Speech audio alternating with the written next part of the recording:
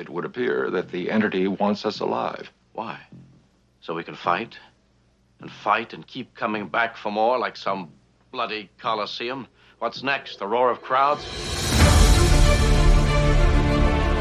Bridge to all decks. Brace yourself for an exciting and super-sized episode of Enterprise Incidents with Scott and Steve. I'm Scott Mantz. And I'm Steve Morris. And Scott, I'm feeling strangely angry and violent and ready to have a lot of conflict with you right now.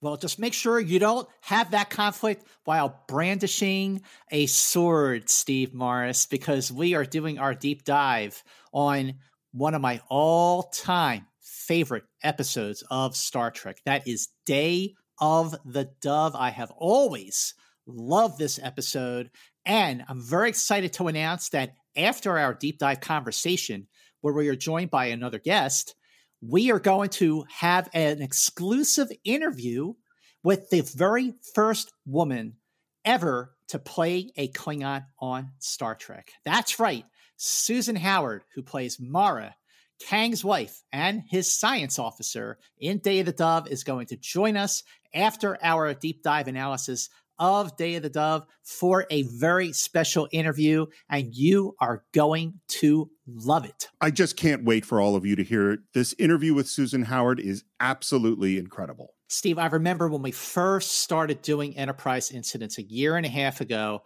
and we were talking like about episodes that we couldn't wait to do, and I specifically brought this episode up, and it just felt like so far away because it was like the middle of the third season and we hadn't even like dived into the cage yet. So, but what's amazing is how fast time goes, especially when you're having fun, and fun is exactly what we have had all this time on Enterprise Incidents. And now we are finally here with our deep dive of Day of the Dove. And we are joined by a very, very, very special guest, someone who I've been reading for many, many years, someone who I have seen at Star Trek conventions for, yes, many, many years. And she has been writing about pop culture and parenting and a whole lot of other topics for print, digital, and TV. More importantly, and this is where my heart really goes out to her, she survived her very confusing adolescence by being the lone female Star Trek fan in middle school. Now, I was the only male Star Trek fan in middle school because all my friends were Star Wars fans, so I completely relate. But more importantly, she is a contributing writer for the official StarTrek.com website. She is a senior editor for TrekMovie.com, a website that I refresh like 4 or 5 times a day. And she is the co-host of the All Access Star Trek podcast at TrekMovie.com. New episodes dropping every Friday morning. And if you love Star Trek, and of course, obviously you do because you're listening to us here on Enterprise Incidents, then you must be listening. This All Access Star Trek podcast has to be your destination every Friday morning because you will get the latest and greatest breaking news on all things Trek across all the platforms, TV, film, books, whatever, merchandise, you name it. Welcome to Enterprise Incidents. Welcome aboard, Laurie Ulster. Thank you so much for being here. Thank you so much. I'm very, very excited to talk about this episode, and I really enjoy listening to you guys go through all the episodes here. I like the take that you have, the way that you view the series is a lot of fun. Well, thank you so much, and we appreciate that. You know, we really have been looking at Star Trek as a serialized show, at least the original series. And Laurie, as you know, it's an episodic show. But during our entire podcast, Steve and I have realized that it actually works as a serialized show. And even this one that we're about to dive into. But Laurie, I'm going to throw the first question to you. That like, what is your take on Day of the Dove? How have you felt about Day of the Dove for all these years? I mean, it's so funny because with the original series, everything's partially tainted with watching it as a kid. So that viewpoint I always have, which is like that slap on the back at the end, I thought was one of the greatest things ever. And we used to imitate it all the time when we were kids. But my view of this episode is I think it's a fantastic story. I think the moral could not be more relevant for what's going on right now in the world. Yep.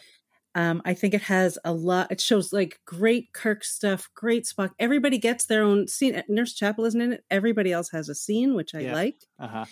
And it has a lot of what I call season 3-isms, like little things that aren't really explained or maybe thought all the way through. And yet it's still, I think, a great episode from start to finish. Steve, how about you? So it's funny. There are a bunch of episodes, which obviously I watched many times and knew backwards and forwards. And this, strangely enough, wasn't one of them. I obviously had seen it a bunch, but not in a long time. And man, I agree, Lori. There is so much about this episode that is about this moment we're experiencing right now in time. And it was really powerful for me watching it this time. You know, those are great points, Laurie and Steve, because this is an episode that I have always loved.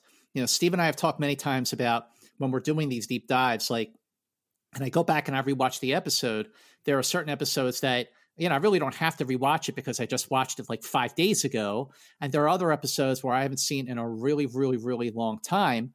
And I rewatch it and I go, wow, there's a lot to take out of this these days. Like Miri is an episode I never really watched a whole lot, but when we did it for our deep dive, I was like, boy, this really fits in with what's happening now with like a pandemic. But regardless, Day of the Dove was relevant, extremely relevant as a peace message for 1968. And boy, is it relevant now with like everything else that is going on. So I agree there. But this is an episode I always felt was really, really exciting, invigorating. And the pace is just so like doesn't slow down really for a minute until like Act 4. It's a fast-paced action adventure, and of course it features the first woman to play a Klingon with a speaking part, and that is Mara, played by Susan Howard, and she was the only woman to play a speaking Klingon in the original series. But it is Michael Ansara's performance as Kang, which during this rewatch is one of the big revelations that I had with Day of the Dove. And the reason for that is that Ansara brought so much gravitas to the role as Kang. And unlike John Colicos' Kor, it was Michael Ansara's Kang who really set the standard and raised the bar for the portrayal of Klingons in The Next Generation and certainly every other series that followed. It was the blueprint for the nobility of the Klingons. And also Ansara had such a commanding presence and a commanding voice. And he's really the only other Klingon after John Colicos' Kor who really was an equal to Kirk. Like, I felt like Kor and certainly Kang were on his level or even a threat, because in the case of Kang, Michael Ansara towers over William Shatner, which is something that he actually let happen. But of course, also, Laurie and Steve, Day of the Dove, and this is really important, especially to me, Day of the Dove is photo novel number 10. And I have talked endlessly on the show, especially when we came to an episode that had a photo novel counterpart. Laurie, do you have the photo novels? Did you read them? Would you believe this? I have all of them except that one. Which is crazy. I just went through my whole collection and I was like, what? And that is the only one that's missing. Oh, you're missing number 10. We got to fix that. I got to get number 10. Maybe in Vegas I'll see it. The thing about Michael Ansara too, I thought he had such a Charlton Heston vibe in this, like this commanding, owning, the voice that silences the other voices in the room. And you're right, I do think he was the blueprint for Next Generation Klingons because he had a nobility. And as when we get into it, there are bits of dialogue that he has that we haven't heard from Klingons before. Absolutely. There are so many great quotable lines, and most of them are spoken by Michael Ansara as Kang. I mean, look, I love John Colicos' Kor, and originally the producers of Star Trek wanted Kor to come back for Day of the Dove. And John Colicos wanted to come back because he read the script, but he was overseas, presumably filming the movie Anne of a Thousand Days, and he was unable to return. But I think, no, nothing against John Colicos' Kor, because he was the first one. But I just feel like Michael and Sarah took it to another level. So Day of the Dove, what I love about it, in addition to everything else, and everything else we'll talk about, is that it was written by Jerome Bixby. And just seeing the name written by Jerome Bixby on an episode that has a lot of three seasonisms, like you said, Lori, where it's like, the quality definitely suffered. And a lot of people have been gone, Finnerman and Bob Justman leaving. But seeing Bixby's name, he, of course, wrote Mirror, Mirror, and he co-wrote By Any Other Name, which is an episode I love. They co-wrote it with Dorothy Fontana. But when he submitted his story outline on March 28th, it was called For They Shall Inherit. When he revised his story outline on April 14th, that's when he changed the name to Day of the Dove. So Fred Freiberger proceeded all the way to a fourth revised story outline, because when we get into it, you're going to hear like the original story was very, very different and sounded a lot more expensive. And it was Freiberger who said, we got to tone this down and bring it in on a budget here. So Freiberger's outline polish came in on June 3rd. Jerome Bixby proceeded to a second draft teleplay on August 9th. Arthur Singer did his rewrite, his final draft on August 15th, and then Freiberger did his script polish, his revised final draft on August 19th. This is the second episode directed by Marvin Chomsky, who previously directed And the Children Shall Lead. So I feel like, this was a palate cleanser for him because he got to direct a really, really good episode. Day of the Dove aired on November 1st, 1968. It was the 62nd episode to air. It was the 67th episode to film, and it was filmed between the dates of August 22nd and August 29th. Now, here's something really cool that I did not know about Day of the Dove. So as you both know, and as everyone listening knows, the directors for season 3 were under a strict mandate to bring these episodes in 6 days or else. Well, Day of the Dove came in at 5.5 days. 5.5 days. So when the episode started filming on August 22nd, it actually started filming after lunch because in the morning, Tony Leader had to finish For the World is Hollow and I've Touched the Sky. So Day of the Dove also came in almost $4,000 under budget with a final cost of $174,735. The score was tracked from previous music. A lot of it came from A Land of Troyes, which was also a heavy Klingon episode. And the visual effects for Day of the Dove were provided by the Westheimer Company, which did the Klingon ship exploding, the Klingon transporter, which is still pretty cool to this day, and of course, the glowing, twirling, swirling alien entity. So very, very interesting stats about this one. Would you like to hear what's going on in the world when they're making this episode? Yes, absolutely. It's funny because there are some things in here that are as contentious in the world as they were both in this episode and really as things going on today. The first, as you said, was filmed between August 22nd and the 29th of 1968. The first is that in Coswell County, North Carolina, the last remaining segregated school in the United States was ordered to integrate. Now, it might seem surprising to you that it takes so long after Brown versus Board of Education to integrate schools, but the fact is schools are almost as segregated today as they were back then. So we're still dealing with these issues. Wow. On August 24th, France became the 5th nation to explode a hydrogen bomb after the US, the Soviet Union, the United Kingdom, and China. Dissidents were arrested in Moscow on the 25th for protesting the invasion of Czechoslovakia. And now there are dissidents in Moscow protesting the invasion of Ukraine. Scott, you know what I'm going to ask you? There was a song released on August 26th, 1968. August 26th, 1968. I'm going to say that song was Something. Scott, I'm going to have to say you did not win Final Jeopardy this time. It was Hey Jude was released on August 26th. It was that late. I didn't realize Hey Jude was that late. Well, it was definitely the longest single ever released by anybody. Well, all right, you've redeemed yourself with trivia. On August 28th, and this is tragic, and I'd never heard it before, the U.S. ambassador to Guatemala, John Gordon Main, was assassinated. It's the first time an American ambassador had been murdered.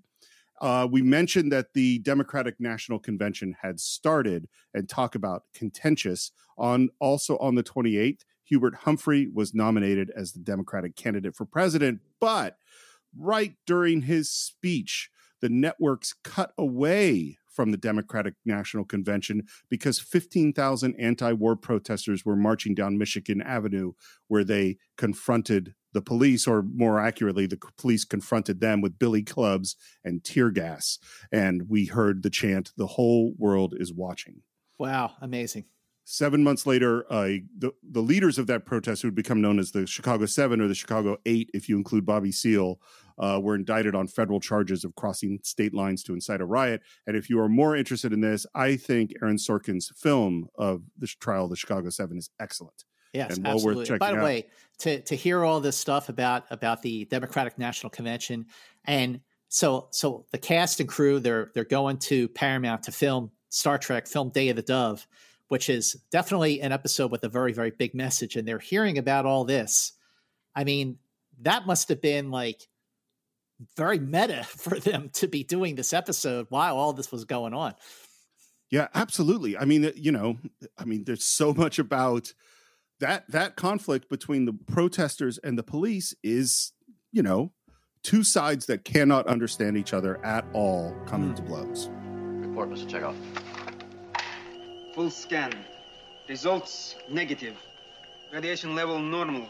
No evidence of a colony nor any residual after effect of a force that might have annihilated it. This is definitely a situation that is there's a lot at stake, because when the landing party beams down, and it's really just one red shirt, it's David L. Ross as Lieutenant Johnson, previously Galway. Yeah. But the way they're beaming down, and they're sort of in a position of sort of attack position, so immediately that something is up. An entire human colony, a whole settlement, 100 men, women, and children. Why? But there's no trace of anything.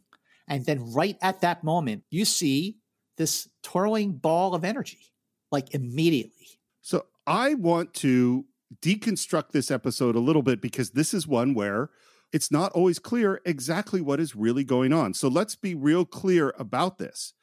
There was no colony here, correct? Right, correct. So when they're looking around and we see plants and trees and there doesn't look like any destruction at all, they're already being fooled. So let's deconstruct this episode, starting with this twirling ball of energy.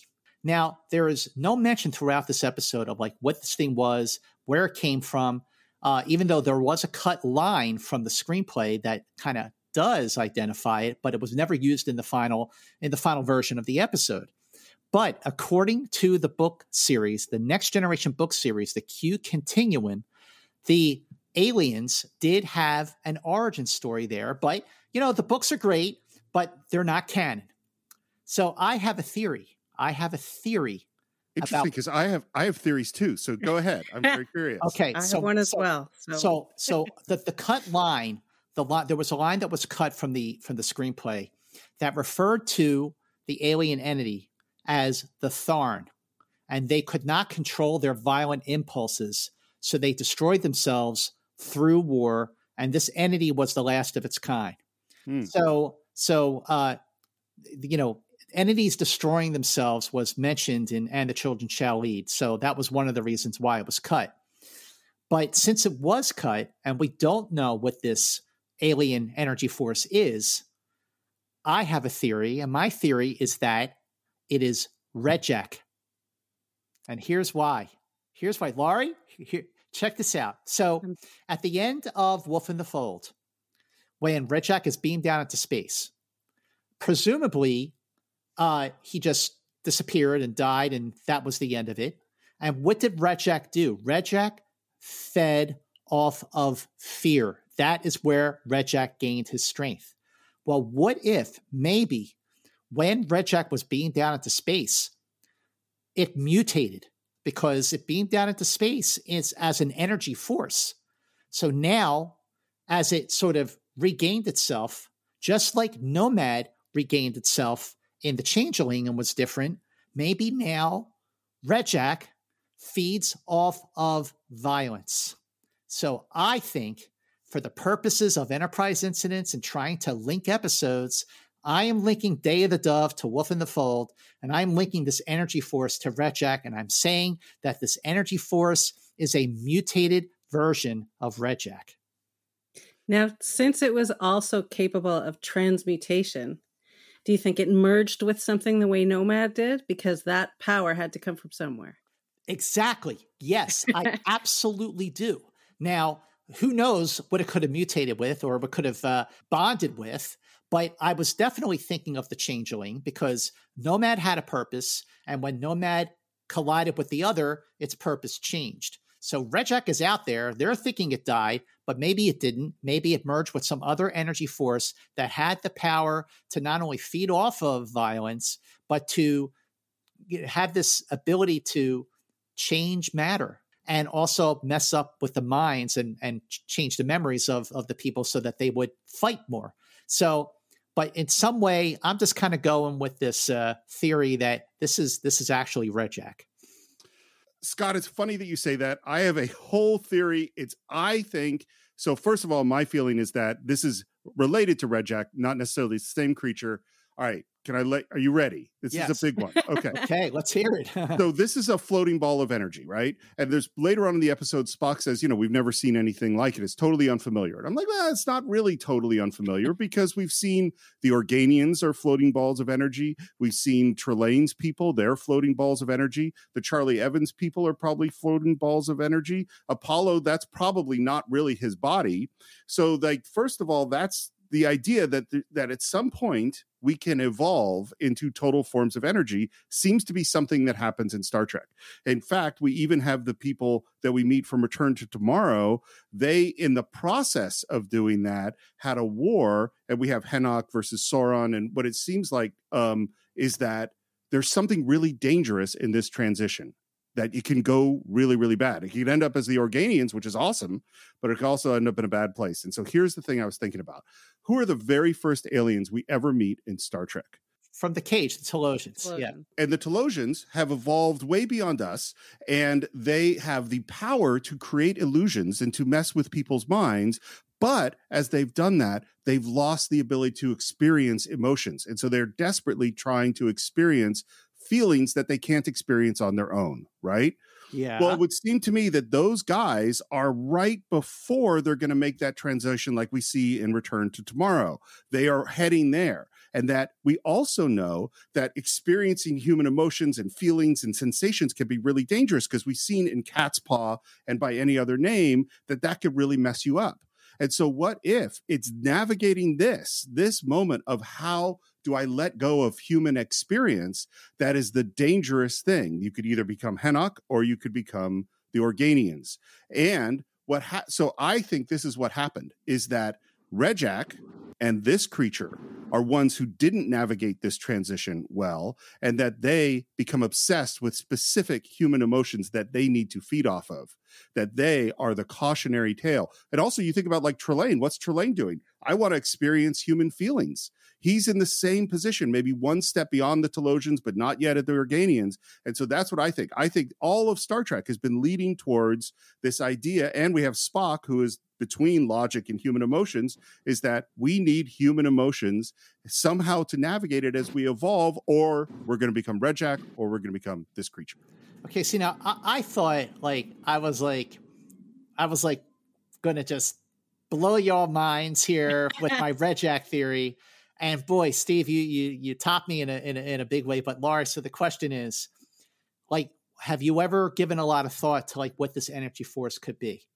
So instead of thinking about its history, I was struck as I watched this time thinking about its future and thinking about Next Generation, and Armus is what I started thinking about. Okay. If it all right. evolved into something where it finally shed all that negative stuff and became the big gooey black slime monster that killed Tasha, and tried to eat Riker, then that to me was like the progression of it. So you guys were looking back and I was looking forward. Interesting. Not my favorite episode of Next Generation. Well, not anybody's favorite episode. I like the theory. Right. It makes a lot of sense. That does make a lot of sense. Sensors have picked up a Klingon ship, closing fast. Reflectors on, condition red. Protect yourselves. Total reply if attacked. So that's the answer. Klingons. Trouble aboard the Klingon ship. Evidence of explosions. Massive destruction. And you can see in the version with the new visual effects that the Klingon ship is in a bad way. So I have another question now. What's happening on the Klingon ship? Is that real, or is that an illusion? I really wanted to ask you guys that, because we know that the colony is a complete illusion. Right. But Kang says 400 of his people have died. And they do end up blowing up the ship because it's leaking radiation. Right. So did that happen, and who was able to do that? Like what caused the Klingon ship to be ready to explode, and who killed those 400 people? Well, and it's possible that nothing was making the Klingon ship ready to explode. It was all an illusion like this is, and that Captain Kirk and the crew of the Enterprise killed those 400 people when they blew up the ship. Or that there were never 400 other people. That was my other theory, was that that wasn't such a big ship and there weren't 400 other people. Well, when the Klingon ship approaches the Enterprise, it's there's explosions going on, and Kang says when they beam down, 400 of my crew dead. Like something must have happened. Like what caused the destruction? Like when the Enterprise shows up at the planet is called Beta 12A. When the Enterprise gets there, the Enterprise is fine, but the Klingon ship is ready to explode. Something attacked the Klingon ship, killing 400 of its crew. What was it? Maybe, probably, maybe. But did it have something to do with the alien entity? Was the alien entity affecting something else which attacked the Klingon ship? Lots of questions here, and just things to ponder, because of course we don't know the answers.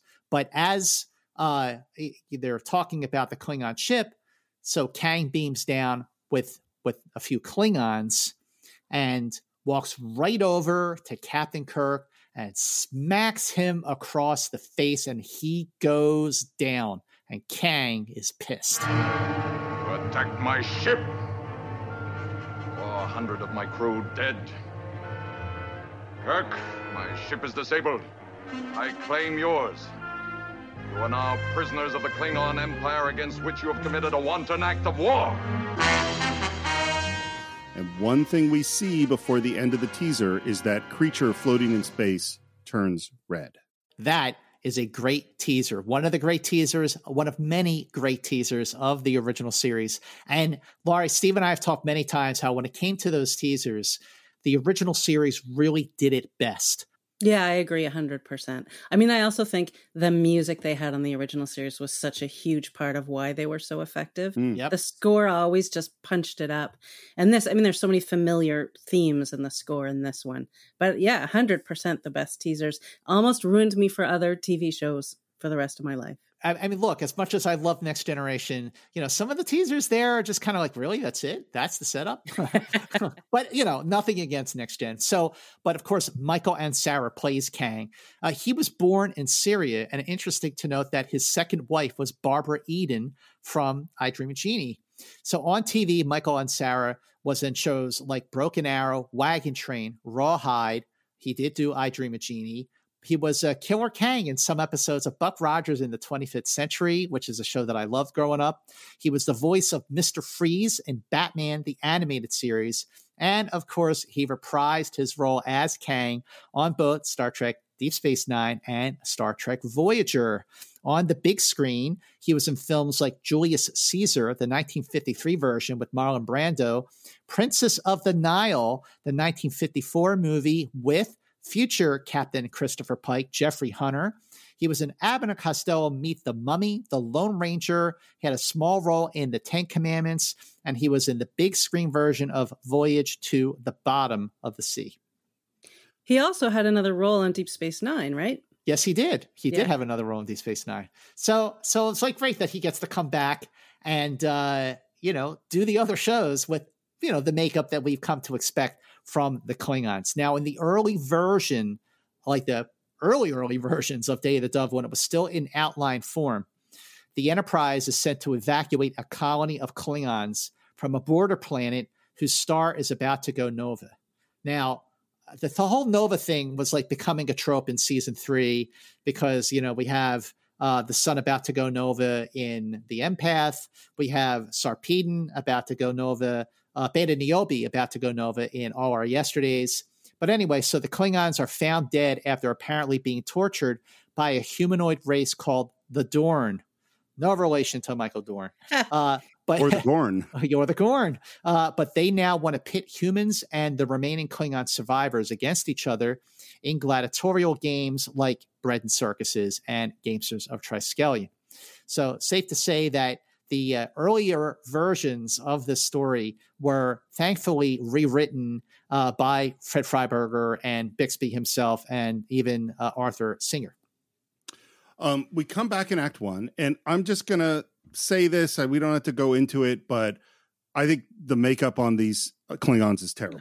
Oh, it looks awful, and there is some stuff that people might bring up about what that might mean, but we don't have to go into it here. But needless to say, even when I was a kid, I thought this looked terrible. All right, what's your take on the makeup? Yeah, the makeup's horrible. It just looks greasy and stuck on and ineffective and cheap.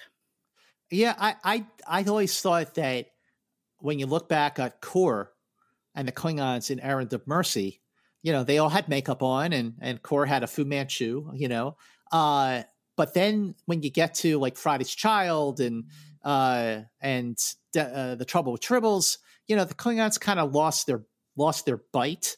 But with between Kang and Michael Ansara's performance and the makeup in Day of the Dove, I feel like the Klingons looked threatening again.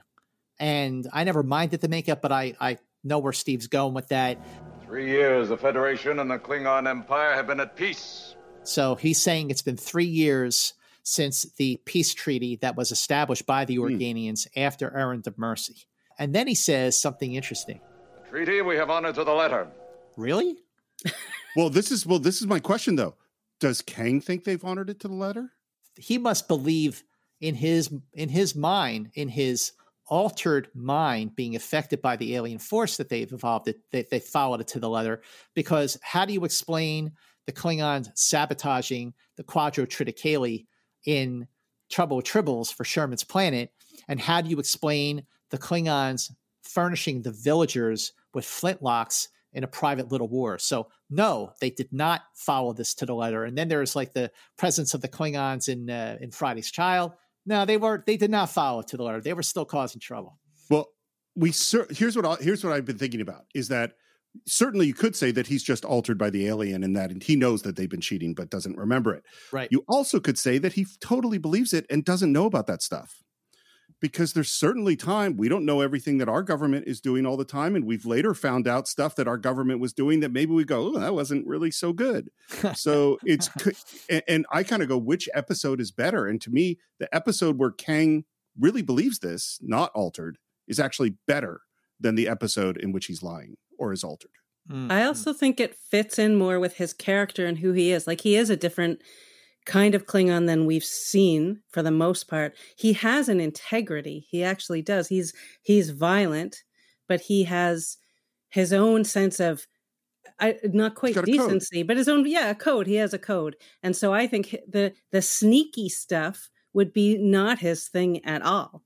And he might even consider that's rogue Klingons or something versus Klingon policy, so to speak.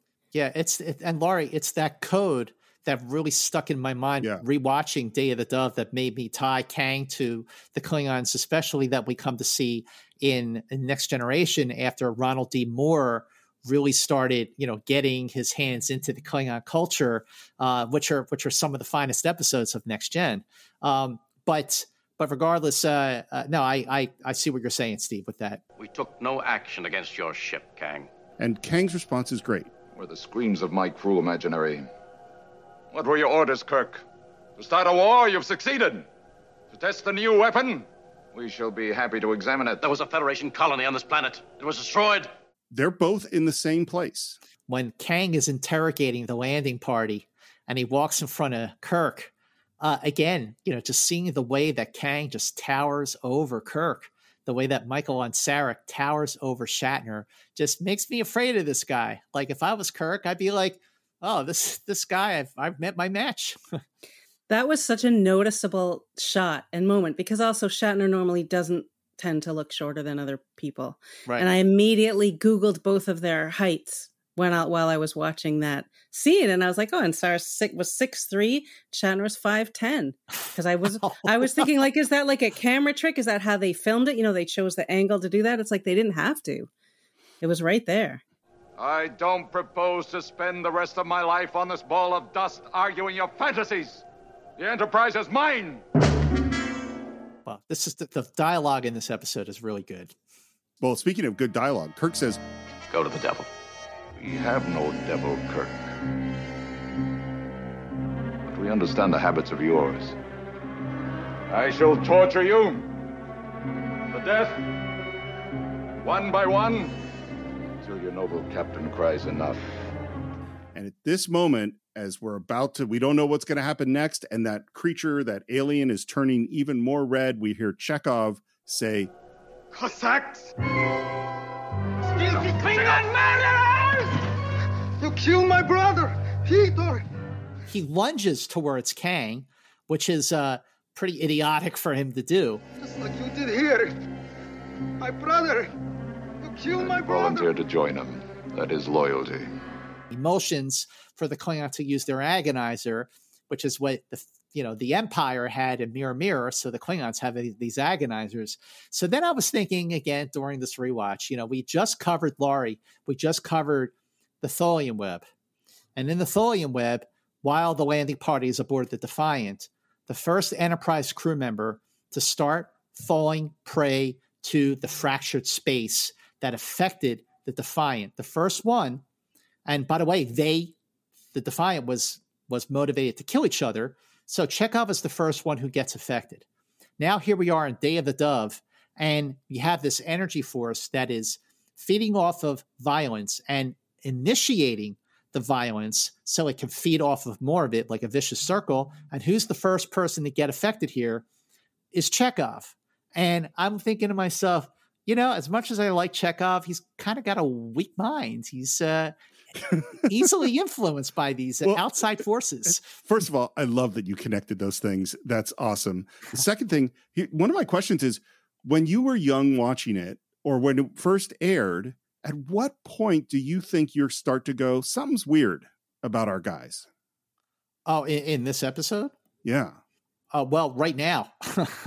Definitely by now. Yeah, because Chekhov was like, especially the way he was first established in the beginning of season 2 as this like sort of protege to Captain Kirk, who had like a fatherly paternal relationship with Chekhov in some ways. And also, Chekhov was, of course, he was sort of brought in to bring in a younger audience, but he was also a character that I saw myself in when I was a little kid because he was the youngest member of the crew.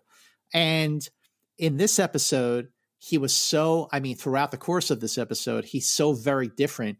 He's a violent person, and he becomes more violent in a very disturbing way as this episode progresses. But it was with this moment when I see Chekhov lunging towards Kang, who is basically twice his size, and I'm going like, yeah, something's way off here. I actually think for me, it might even be earlier. The first thing is, in the teaser, they're talking about the destruction of this colony and we're in plants, and something seems weird with that. But then also, when Kirk hears about the Klingon ship, he says, get ready to fight. Basically, he doesn't say, hail the Klingon ship, which is what he would normally do. Mm-hmm. That would be the first move. He's always start with diplomacy, and he always has in all other Star Trek, except this episode. And in my rewatch this time, too, the fact that they got there and there was no evidence that there had been a colony or a weapon normally would have been a longer conversation. And even though as a kid, I never made that connection. When you watch it now, you go, oh, yeah, like they would be stopping and saying, wait, why? Can we check the distress call? When did they be asking questions and trying to go back to those records and figure, are we in the wrong place? Did we end up in the wrong place? What happened? Sure. Like, why is there's not even like a mark of gunfire, There's like nothing. It's nothing at all. This planet has been untouched. Well, it's not. And it's also, it's that there are trees and stuff there, which means that if there was a colony, the colony was destroyed and then plant life and all this other stuff was moved back in and everything was put back to normal. Yeah. That's pretty weird. Yeah, those pink fluffy plants are like waving gently in the breeze. Yep. But needless to say, Kirk is not cool with Chekhov being tortured. He stops it. Jim, you can't hand over the Enterprise. Don't plan any tricks, Kirk. I will kill 100 hostages at the first sign of treachery. I'll beam you aboard the Enterprise. Once there, no tricks.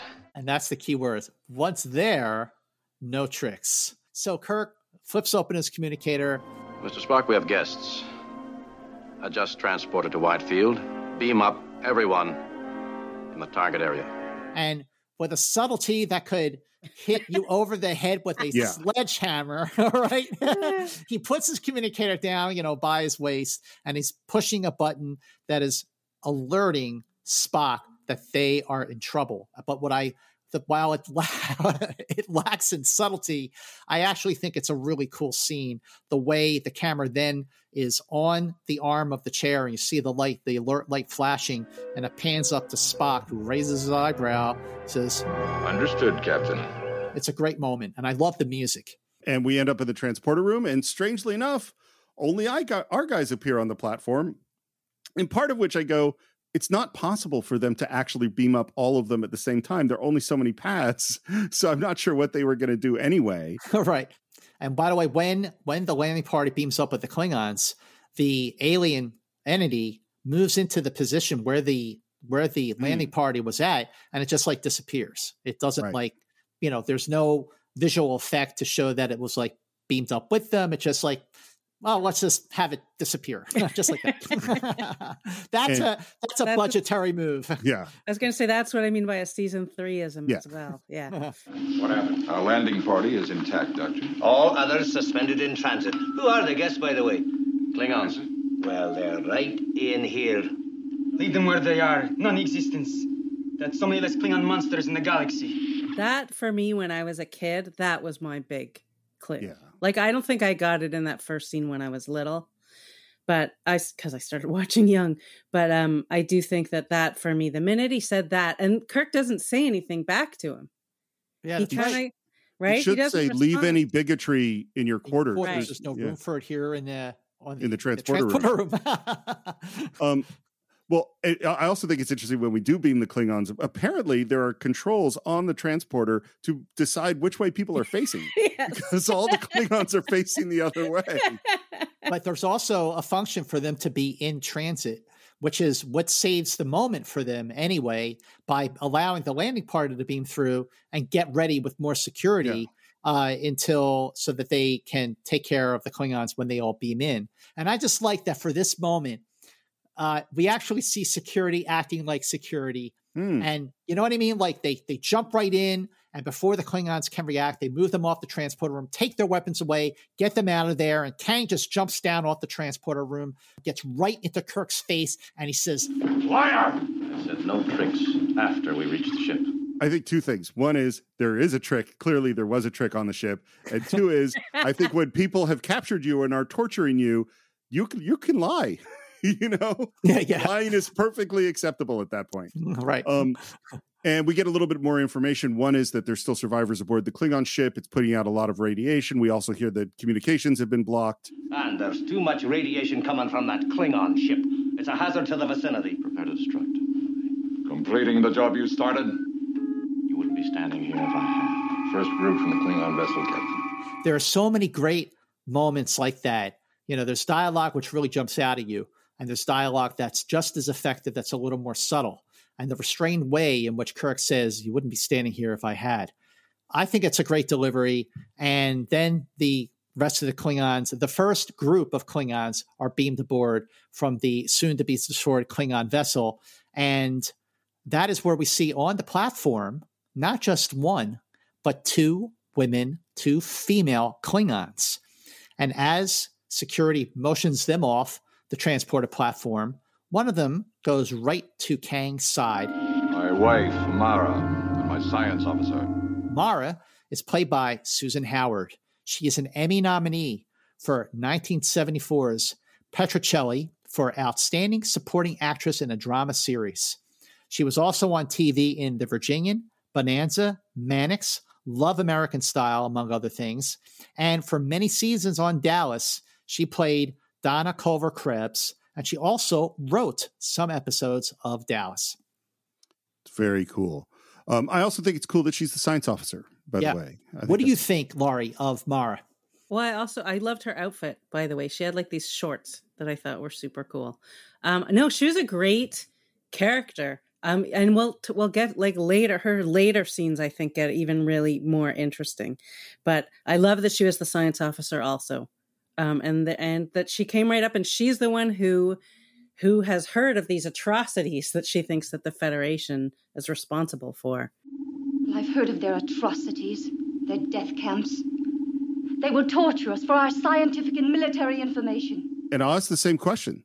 Has she, in fact, heard of atrocities in Federation death camps before this incident? I assumed in that case that she had, because it makes sense. I think so, too. That these enemies would not know things about each other. Well, and that's a classic tactic of war and conflict, is to tell lies about the other side. They're inhuman, they're awful, they're torturing people. That's how you motivate people to fight wars. And Kirk even says later in the episode, well, first here he says, apparently you have a few things to learn about us. And later he alludes to, you've just been hearing propaganda.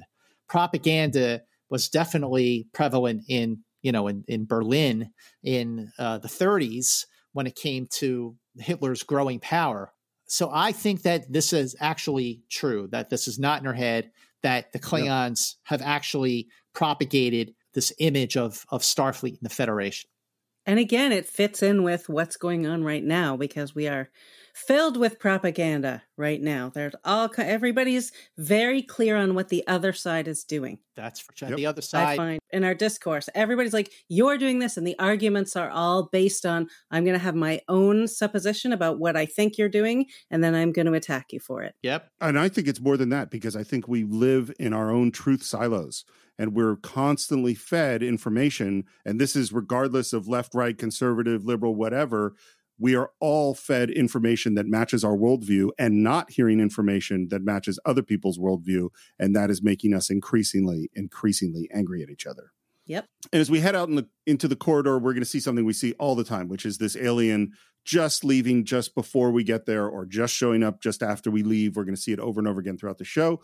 And Spock already is sensing something's not right, because he says, At the moment we received the distress signal from the colony on Beta 12A, the Klingons were too far distant to have been the attackers. Moreover, they also were apparently attracted by a distress call. They get in the turbolift. Chekhov is still really angry. Lies. They want to start the war by pretending that we did. Chekhov may be right. Klingons claim to have honored the truce, but there have been incidents, raids on our outposts. No proof that the Klingons committed it. And McCoy, who I think is definitely under the influence of the entity. Absolutely. Oh, right? Yeah. What proof do we need? We know what a Klingon is. So a couple things here. Steve, you mentioned that Spock is already kind of on to something here. This made me think, with this new appreciation of the original series, that Day of the Dove really is a standout episode, is because, remember we were talking about the Devil in the Dark, and they were trying to figure out what was going on in the mines, like what was killing the miners, and they're in Vandenberg's office, and Spock is looking at this silicon nodule, and he's already formulating something. And here you have Spock already sort of ahead of where everybody else is. Spock knows and is accepting more than the others that something is not right here. And there is way more here than meets the eye. And the stakes are much, much bigger than we can even wrap our heads around at the moment. So I think there's an element of Devil in the Dark here with that approach of Spock sort of like already sort of formulating a theory, the beginnings of a theory, but not quite putting it out there like he did in such a poor way in an episode like "And the Children Shall Lead." But I think that Spock is doing that. I think Kirk is already challenging, thinking things are going through his mind already, like something's off. He's always giving Chekhov a look. There's something going on. And I like to think that McCoy was sort of, his mind was maybe weakened a little because when Chekhov was injured, his doctorness came forth and he went down and he saw that brutality. And in a way that opened the door, I think, for the influence. I'm sure I'm adding more than was there, but in my mind, welcome to Enterprise. Yeah, exactly. And I love my McCoy, and the look on his face is so unlike we've seen before. So I think it's obvious he's been affected, and now we know why. Whereas Kirk and Spock are still like parsing out the logic and the events that have happened. So several things. The first is, Scott, building on what you said about Chekhov, I think we could say that McCoy's mind has also been weakened because he just had a fatal disease that he was cured from in the last episode when the world is hollow and I have touched the sky. And that was after he was brought to the brink of death by the Vians, saved by Jem and saved by the Vians themselves in the Empire. So he's been through a lot. Yeah. The other thing, though, is I think, while it makes perfect sense that Spock would be the least affected by this alien, it also, to me, is Kirk is showing his effects because he should be thinking about what happened in Arena and the destruction of that colony. And, there was more to that story than I thought. I should immediately be questioning what's going on here. But he's not really doing it that much. Our log tapes will indicate our innocence in the present situation. Unfortunately, there's no guarantee that they will be believed. Laurie, you mentioned the look that Kirk gives Chekhov. So when the turbolift doors open to the bridge and Kirk is about to exit the turbolift, I never really quite noticed this before, but Kirk is sort of staring down Chekhov, who's like staring straight ahead. He's not engaging Spock or Kirk. He's just like angry. He's in another world. And Kirk is looking at him going like, something is wrong with him. I got to keep an eye on this guy. And then he exits the turbolift. I felt that very much too. And again, also that line of Kirk's, no guarantee they'll be believed. Again, 2022. Yep. We're right there again. Yep. Oh boy, are you right. Wow. Yep. Holy moly, are you right. Still no contact with Starfleet Command, sir. Outside communications blanketed. Keep trying. We've got a diplomatic tiger by the tail. Can I just tell you guys, this was the first episode I watched since Nichelle Nichols died. Okay. And so when they walked into the bridge, I was very surprised. I had a very strong emotional reaction and it caught me by surprise. I think about the fact I've seen all these episodes 20,000 times over the course of my entire life. And I got quite emotional. Like I had to stop for a second because it was a jarring moment. And then I was so happy that she got some stuff to do in this episode. Yep. And, Laurie, I know you did your own tribute to Nichelle Nichols on All Access and your podcast for Trek Movie. And, we just did ours like literally yesterday. And I had that reaction too, because Steve, after we recorded our remembrance of Nichelle Nichols, I went and I watched Day of the Dove to prep for today. And I had the same reaction, Laurie, like when they walk off the bridge and Uhura just in her absolutely professional manner, still nowhere from Starfleet. And Kirk says, keep trying. I just went, oh, Nichelle. Yeah. Yeah. Mm-hmm. Yeah. I totally get that. We've totally evacuated the Klingon ship and Sulu locks phasers on and we destroy the Klingon ship. Now, I actually think that this is just the writers didn't really actually figure out why the Klingon ship had damage and what happened there. But I still will say there is some possibility that there were 400 living Klingons on that ship when the Enterprise blew it up. Wow. First of all, if that's true, if the alien already had enough of a hold on the Klingons themselves to make them think that 400 of their own had died, and that was something that Kirk and Spock and the landing party from the Enterprise believed, and that Kirk firing the phasers actually killed 400 Klingons, like that's, well, Doc, that's heavy. And I don't think that's what it is. I think that the writers just went, no one's going to pay attention. Let's move on, know? Right. When I take the ship, I'll have Kirk's head stuffed and hung on his cabin wall. And they talk about the difference in manpower. It's 40 against 400. And one of the Klingons says, 4,000 throats may be cut in one night by a running man. Great line. What? I mean, a very tired running man, though. Yeah, That's a lot. It's a lot of throat slitting. I hope he runs quickly and he's, done some marathons to train before. By the way, I had a buddy who was a Marine and part of Force Recon, which is like, the seriously scary guys. And in training, there was a thing where they were all out in the field and went to bed, and they were told that someone might attack their camp. And they all woke up, and like 30 guys woke up with black marker across all of their throats, because one of the Marines went through and demonstrated exactly what this guy just said. Think about how scary that is. That is definitely scary. Yep. But I love Kang's response. He says, patience, vigilance. They will make their mistake. And he also says he wants to end the war quickly, which is that's right.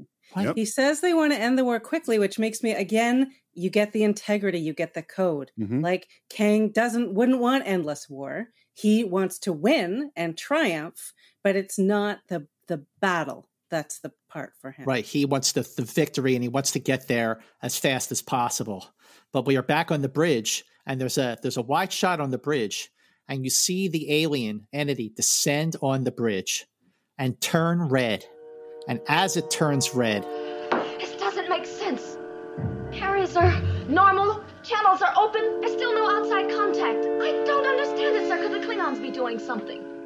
and then at that moment, the Enterprise shudders. And I love that look on Kirk's face. He just like turns around and like, now what? And then you see the Enterprise go off course. It's already out of control. The engines have they gone to one line by themselves. It's interesting, by the way, to me that the shaking stops in mid-line and smooths out. I never quite understand what's going on, and that their new course is going to take them again out of the galaxy. Course 902 Mark V. But what's interesting is in Is There in Truth No Beauty, when Marvick went down to engineering after he was driven mad by looking at the Medusan ambassador, you know, he moves the few controls and the Enterprise is thrown off course, and in like, you know, less than 20 seconds is in the void outside the galaxy, right? But in Day of the Dove, it takes them the whole course of the episode, and they never get to the end of the galaxy. So maybe they were on the other side of the galaxy in the Delta Quadrant. I don't know. They were on one end and they were heading to the other end. Right. Right. Who knows? The big thing to me, and it happens all the time, is we've obviously proven that the Enterprise can actually travel a lot faster, and they never go, man, we should really work out how that works. Yeah, sure. And then as lights are blinking, we hear that emergency bulkheads are closed and almost 400 crewmen are trapped below. And I just like Shatner's performance here. He just kind of stands there for a moment, trying to like gather his thoughts on everything that just happened. They just destroyed the Klingon ship. Now they're being thrown off course. The bulkheads have closed, trapping 400 crewmen below decks. And he enters the turbolift. And I love this edit. Kirk gets into the turbolift, and the very next shot is a close-up on Kang's face. And he has a smile. He is amused. Most interesting. That's so good. The bulk of your crew trapped. Your ship racing from this galaxy at wild speeds. Delightful. Yeah. And then he asks, how did I perform this sabotage, Kirk? All my men are here. And maybe Kirk's like, well, maybe there's some other Klingons that beamed over undetected. And before I put you in the brig, there's a little something I owe you. And he winds up and throws his punch at Kang so hard that Kang falls back and is caught by the two other Klingons. Laurie, what did you think of this moment? And how did the impact of this moment to you change from when you were watching this as a kid to watching this now? Yeah, I think as a kid, it felt like, oh, he's just mad. He's punching him. Men do that. Yeah. And then Scott and I do that all the time. Right. Like, oh, men, punchy men. But of course, like watching it now, you realize that's the beginning of seeing that Kirk is slowly being affected, because he was talking about diplomacy like 5 minutes earlier. Right. I agree. I think the same, like when I was a kid, I just thought like, oh, there's, the bravado of Captain Kirk, shoot first, ask questions later, just being a macho guy, punching the Klingon in the face after he punched him in the planet. But watching it now, I just went, nope, that's very un-Kirkish. It was definitely something brought on by the alien entity. But what happens next changes the game once again. Kang falls back and looks down at, and I think it looks like a game or something on the table that suddenly transforms into a sword.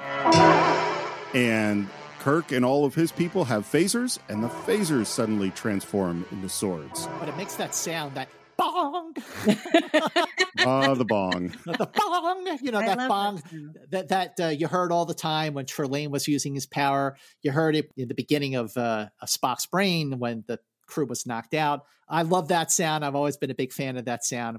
What does Kang do when he sees what's going on? Kang grins, and Kirk looks sick to his stomach. I thought that was such a nice combination. Like, Kang is like, this is perfect. Oh, and yeah. Kirk is like, oh no. Well, so it's like, you're right. Like Kirk, like you could see that at first he's bracing himself, making sure that no one's going to attack him. But then he like takes a second, he looks down at the sword, and he's like, what the heck is going on here? And that's the end of Act 1. We come back at Act 2 into the same spot, right into a fight.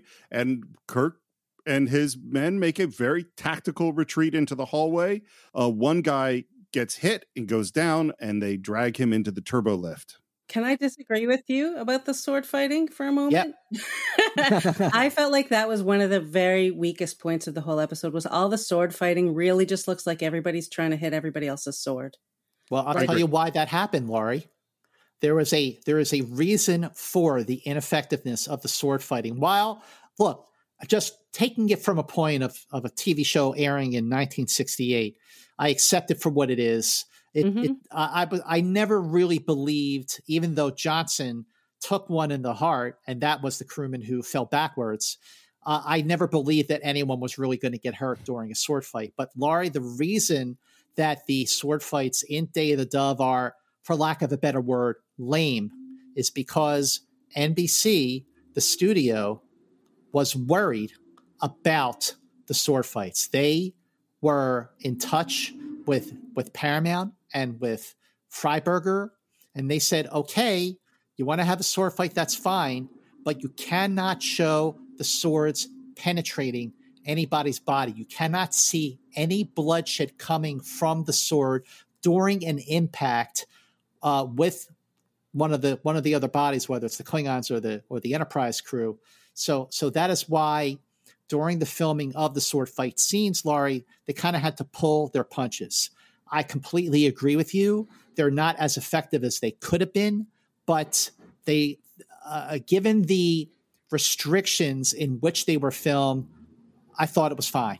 I still think when you look at, let's say, fencing later in Next Generation, obviously they had someone who knew about fencing who came and trained them. And in this case, I just felt like nobody looks like they're even aiming. They all just look like they're trying to hit the other sword. So, I mean, I forgave it. And as a kid, it was just, that's what sword fighting was to me as a kid anyway. So it fit in nicely. But as an adult, it just looks pretty lame. Yeah, it's pretty lame. It looks like kind of classic stage combat style. And having done some fight choreography, Scott, I actually disagree, because you could do all sorts of great fight choreography that doesn't have people stab each other, and one of the keys, Laura, you're absolutely right. You shouldn't look like you're aiming at the sword. That is a big, big mistake. The Klingons are free. Armed as we are, they'll try and take the ship. Scotty, how many men do we have? 392 trapped below decks. Deploy forces to protect your section and the auxiliary control center. Check the armory and try and free those trapped crewmen. The doors and bulkheads won't budge. We'll have to cut through. Blow out the bulkheads if you have to. We need numbers. Another sort of revelation I had rewatching Day of the Dove is that, Steve, when we were talking about Charlie X and the Changeling, Roddenberry wanted, the notes that he gave the writers of those episodes, Dorothy Fontana for Charlie X and John Meredith Lucas for the Changeling, is like, he's like, make it to be that the Enterprise turns into a hell ship. Well, in Day of the Dove, no question, more than any other episode, in fact, the Enterprise turns into a hell ship.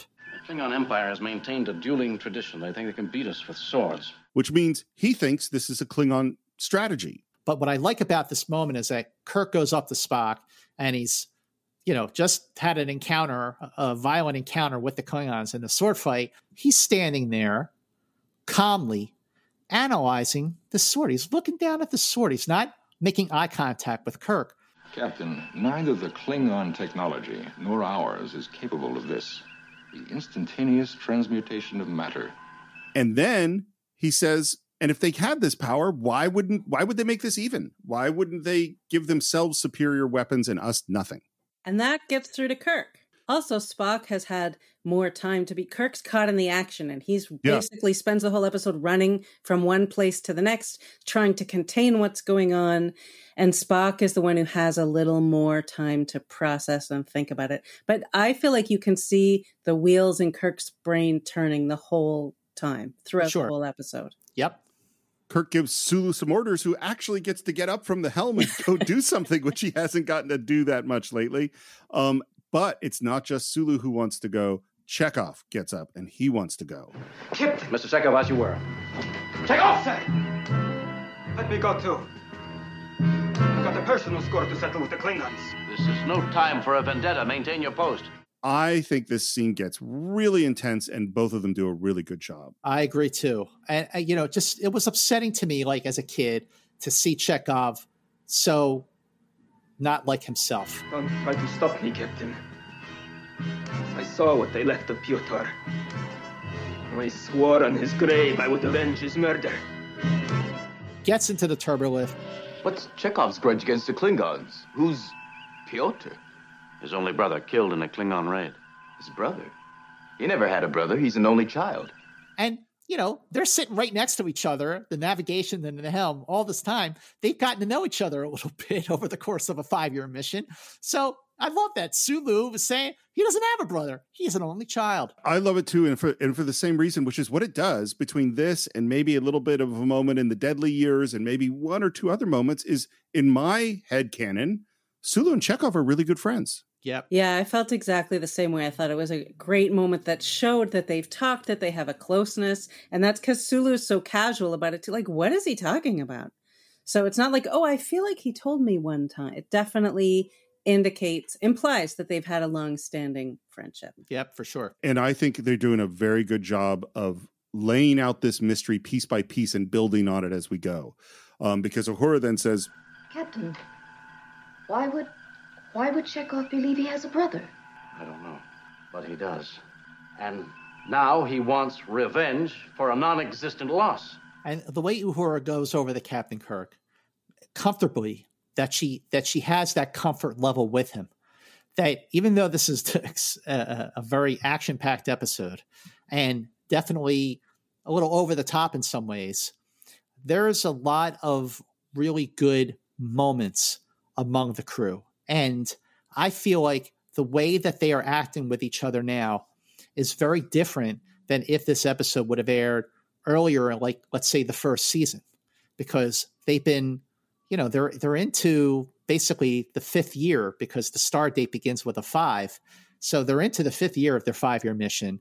And there's a closeness there that has been deepened by so many events, like the ones we just saw on the Tholian Web and the Empath, and that Uhura went up to Kirk and expressed her concern because, he's more than just Captain Kirk to me.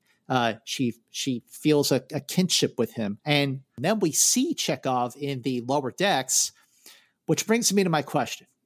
Okay, so if you're looking at a blueprint of the Enterprise, okay, so the alien entity has trapped 400 crewmen below decks. Well, when you're on the bridge, the bridge is as high as you can go. But when you get to the transporter room and sickbay and definitely engineering, you're going much, much further down below into the secondary hull of the Enterprise. So where exactly are these 400 crewmen? Yeah, doesn't make sense. Yeah. Well, hey, I actually have a different question. Is that I know so many people maybe listening to this show have whatever version of the Star Trek Enterprise blueprints, specs sitting there.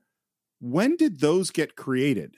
Because I don't think they had them when they were actually making the show. Yeah, I don't think so either. Well, the Star Trek blueprints that I have, I got when I was like 7 or 8 years old in the mid 70s. So those were the first time. That was the first time I got it through I got it in 1977 because I ordered them by cutting out the back coupon of one of those Star Trek poster books. And remember those poster books, Laurie? Oh my God. I had them like with sticky tack stuck to my ceiling. After I finished reading them, I would always use the poster. But the blueprints, they came in a pouch, right? Yeah, like they came in a pouch. On the front. They came in a pouch. And I remember when I was in my bedroom, I think might have been poster book number 6, where you unfold it and it was that image of the Enterprise from above being trapped by the Tholian web. Yep. And I had that on my wall in my bedroom, but I got a coupon on the back, and that's how I ordered the blueprints. And then, of course, I think it was sometime in the mid 90s when they had like this really lavish poster detailing all of the decks on the Enterprise. But anyway, in the case of Day of the Dove, this is something that they did not think through. Right. We're in sickbay, and man, as bad as it is watching Chekhov not behave like himself, watching McCoy not behave like the compassionate McCoy we're used to, it's really rough. Filthy butchers. There are rules, even in war. You don't keep hacking at a man after he's down. The interesting thing there is that he says it about Johnson, who was only stabbed once. Yeah, it's a great point. DeForest Kelley, we have pointed out his strengths as an actor so many times.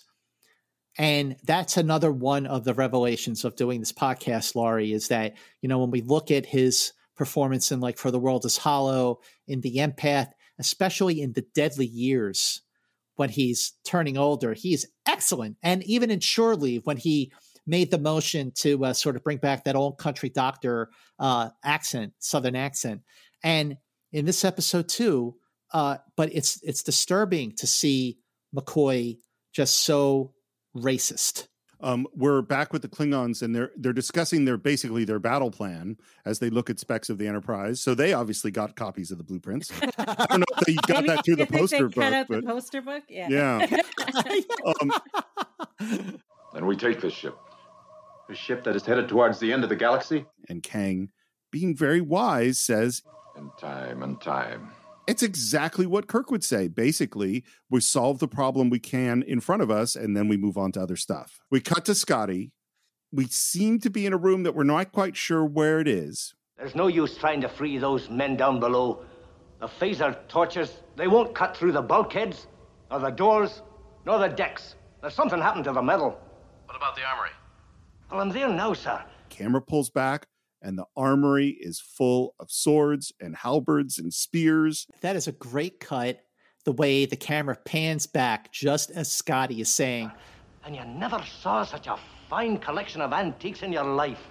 It's such a well-directed scene on the part of Marvin Chomsky. And then Scotty closes his communicator. He notices one of the swords. He picks it up with pride. You're a beauty. What's interesting, and I never noticed this before, but the swords that each of the crew members use, the primary crew members that we know, were designed to match their backgrounds and their heritage. For example, Kirk is using an 18th century Navy outclass. Chekhov is using a Cossack broadsword. Scotty is using a Scottish claymore. Sulu is using a Japanese katana. And the rest of the Enterprise and Klingon crewmen are using Roman gladius with at least one mace, a medieval broadsword, and a scimitar. Really interesting stats about those swords, the way they match them with the backgrounds of the crew members. Any signs of those devils, Mr. Seward? All clear, Mr. Scott. And there, of course, are the Klingons crawling into attack. So our defense wasn't really very good. Yeah, they didn't really look very hard because they had to get up there. And I think if you could get in that way, maybe they could have looked to see if there was somebody coming. Right, exactly. And needless to say, they attack. Scotty fights his way back out through the door, and there's Sulu, who takes a dude out with the good old karate chop. I hate that. I hate that. Well, it's not only that. So that's really bad. But did you notice what's going on behind them? Is another security guy. He literally hits a Klingon on the arm, and the Klingon falls to the ground in his. I saw that this time. Yeah, this red shirt who has no lines hits the Klingon in the arm, and he's knocked unconscious. Yes, and then Sulu comes in with the judo chop. Yeah, I like. Come on, did you like really? I mean, I know it's 68, but come on. And I mean, technically, who should be the best fencer on the Enterprise? Sulu should be Sulu. Right. That's his hobby. He practices fencing. It's a lost opportunity. Let's just put it that way. No additional Klingons detected, Captain. It is an alien life force. I cannot ascertain its location. An alien life force. We must make contact. Contact, communication. That is what Kirk attempts to do or thinks he can do. And this is where we sort of review. A brother that never existed, a phantom colony, imaginary distress calls, the creation of these weapons.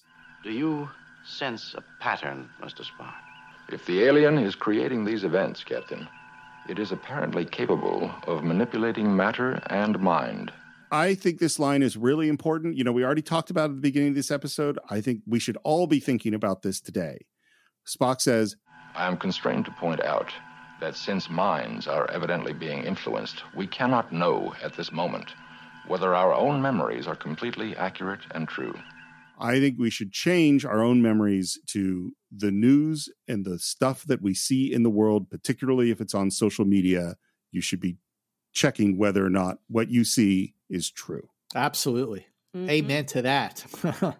And not just accusing people that you don't like of seeing things that aren't true. You have to look at your own stuff. Yep. I also think, and that's the main point of the whole episode, is today you have to think about who benefits from us being in such opposition to each other. That's a great, great point. And Kirk says, as McCoy is entering, we must talk to Kang, bury the hatchet. McCoy, like that was the last thing he needed to hear when he walked on the bridge from the turbo lift. And McCoy goes off. Truce. Are you serious? I gotta say, you said it before. Man, DeForest Kelley can play a horrible, angry, evil, scary, racist dude really well. Yeah. I've got men in sickbay. Some of them dying. Atrocities committed on their persons. And you talk about making peace with these fiends. If our backs would turn, they'd jump us in a minute. And you know what Klingons do to prisoners. Slave labor, death planets, experiments. While you're talking, they're planning attacks. This is a fight to the death. We'd better start trying to win it. And he even says, how many men have to die before you start to act like military men instead of fools? Ouch. And Kirk's just looking at him like, what has happened? Right. He's fully noticing that something has happened to McCoy in a big way. It's a really upsetting moment. It was particularly upsetting for me watching it this time. And he exits out, and we hear now from Kang. Marvin Chomsky's direction of this episode, especially when it came to Kang, was very cinematic. When we cut to the moment on the bridge after the Enterprise is taken off course, and then we go to the room where all the Klingons are being held, and you see the look on, it's a close-up on Kang's face, and he's smiling. Most interesting. So in this case, when Kirk hears the hail, and you see the camera pan up to Kang's face, and that dramatic music, and he's almost smiling. And Kirk tries to talk to him. Kang, there's something important I must discuss with you. I have captured your engineering section and now control the ship's power and life support systems. I have deprived all areas except our own. We'll die of suffocation in the icy cold of space. Well, and that line, I mean, did that not echo throughout both of your childhoods? Like that line, you will die of suffocation in the icy cold of space. And that, Absolutely. Again, like Charlton Heston, like voice, and the music comes, and it was such a big, I feel like it's one of the most classic moments. Great end to Act 2, and you're right, the way the lights come down on the bridge, and Kirk and Uhura Uhura comes down off from her station and is looking for comfort from Captain Kirk, which makes me think of the line that she says in the next episode, Plato's Stepchildren, when they're being, forced to kiss by the Plutonians. And she says, I see you on the bridge. And she's making that comment about how, she's letting her guard down by saying how she really feels about Captain Kirk. And I think that this moment is what she's thinking about when she makes that comment in Plato's Stepchildren, because it just happened. We come back in Act 3, and by the way, we should say that part of how we're seeing that the life support is gone is that a lot of the lights have gone off. It's a good visual metaphor. And after a log, Kirk sends Sulu to get the life support systems back online, and as he heads to the turbo lift, the door opens, and Scotty enters looking totally crazed. Scotty, check out what's late, Captain. I'm glad they found We should have left those fuzz-faced goons in the transporter. That's right where they belong. Scotty. Non-existence. And what's interesting, too, it's not just that he's angry at the Klingons. He turns on Captain Kirk. Mm-hmm. Now they can study the Enterprise, add our technology to theirs, change the balance of power. You've jeopardized the Federation. Scotty. And then Spock comes over and boy, does his tone change in a equally effective, but just as violent ways. Mr. Scott. Keep your fucking hands off me. I mean, Scotty is far gone. He's just, checked out at this moment. Your feelings might be hurt, you green-blooded half-breed. Which is kind of close to what Kirk was calling him way back in What Little Girls Are Made Of. Oh, yeah. Mm-hmm. And where that time it was clear evidence to Spock that something was not right, this time it's now finally Spock that's being effective. And I gotta say, as upsetting as Chekhov was, as upsetting as racist McCoy is, as crazed as Scotty is in this moment, there is nothing quite so scary as calm Spock saying, May I say that I have not thoroughly enjoyed serving with humans. I find their illogic and foolish emotions a constant irritant.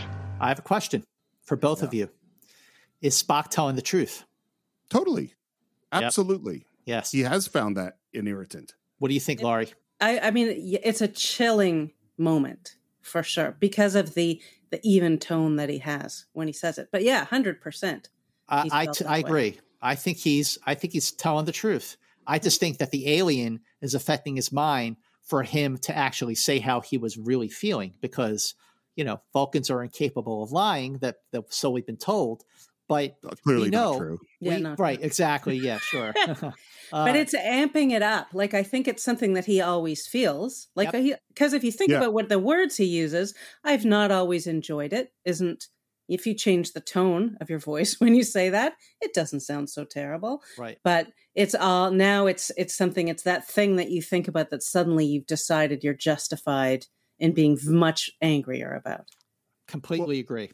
I think, this is what's going on throughout the episodes, is that the Klingons have heard about death camps and experiments, and McCoy has heard about raids, and all these things have truth in them, but they're all being amplified. And again, I'm going to apply it to our world today.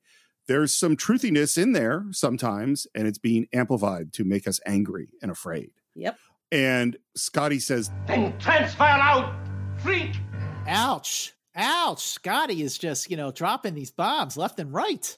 And he raises his sword. Spock grabs him by the wrist, and man, he is about to punch down on Scotty in a way that I picture whatever that metal thing he crushed in This Side of Paradise is about to happen to Scotty's head. Yeah. Oh, yeah, that's right. He does so much with so little. It's not a big gesture.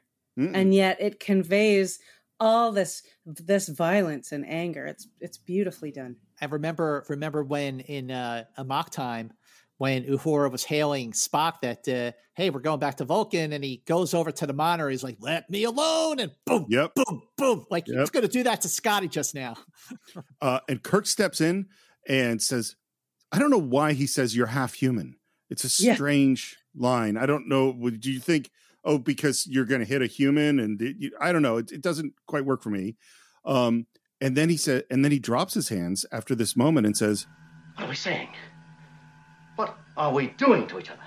And Scotty just looks confused at this moment, like trying to catch up. Fascinating. A result of stress? We've been under stress before. It's never set us at each other's throats. I just like that even though Shatner's delivery at this moment is a bit over, a little over the top, which is okay because it's Shatner and that's what he does. But it is Kirk, coming to his senses. And this is what Kirk does. This is what makes me, love Kirk, is that he's the one who just sort of, guys, hang on a minute. Like, what are we doing to each other? We've been trained to fight in cases like this where we weren't at each other's throats. And Kirk is being the voice of reason, even to Spock, because sometimes it's the other way around. Yeah. But he's also, you can tell he's fighting it. Like, he's feeling the effects. He notices that he's feeling the effects of this because he says, look at me. And it is that over Shatner-y, but I love it. I think it's perfect for this. Yeah, for this one, I agree. He's being affected by an entity and he's noticing, he's saying, look, I'm hyping it all up. He's sweaty. He's vehement. It's a great moment because he's trying to use his mind and his own logic to talk himself out of where his emotions are being pushed to. Look at me. Look at me. He's really fighting the effects of the alien, because he's clenching his hands and he stops himself and he composes himself again. And he says, 2 forces aboard this ship, each of them equally armed. Has a war been staged for us, complete with weapons and ideology and patriotic drum beating, even Spock, even race hatred? I mean, yeah, it's over the top, but I love it. I love it. And I love that he also says the phrase patriotic drum beating. Because again, talking about 2022, people who aren't paying attention to what's going on because they're, whichever side you're on, patriotic drum beating. So I feel like, again, it's such a strong message that we all really need to listen to about being manipulated into fighting each other and thinking that we're fighting for something else that we're not really fighting for. I totally agree. And I also think, this is a moment where it's in looking at the people that he loves and respects and honors and watching their behavior that helps him to see that there's a problem. And my guess is both of you and probably everyone listening has had people in their family or friends or someone they went to high school with who you care about, and you've watched them maybe on social media start to say some stuff where you go, I can't believe that this is what this person is now doing. I can't believe that Scotty is like yelling at Spock. Like, this is how it's become so divisive that we've seen transformations of people that we know are good people deep down. That's an excellent and again, way. Both sides. That is an excellent way to make this episode even more relatable and more relevant in some ways today than it even was in 1968, because when you see people you know and love and they're saying things that you cannot believe that they would say, whether it's on social media or elsewhere, and you just go, what's happening to us? What's happening to us? This episode resonates on such a different level than it did for the last 50 years that I've been watching Star Trek. Yeah. And I love the way that Kirk says, even, and he does that pause, but he goes, race hatred, because to him, that's ridiculous, that nobody should have that. It's not a normal thing that somebody it's unthinkable to him that they would have race hatred. Apparently, it is by design that we fight. We seem to be pawns. But what's the game? And whose? And what are the rules? Sulu's in a Jeffries tube trying to fix the life support, and he says, I can't do it. The circuits aren't responding. And then, just like that, the lights go on.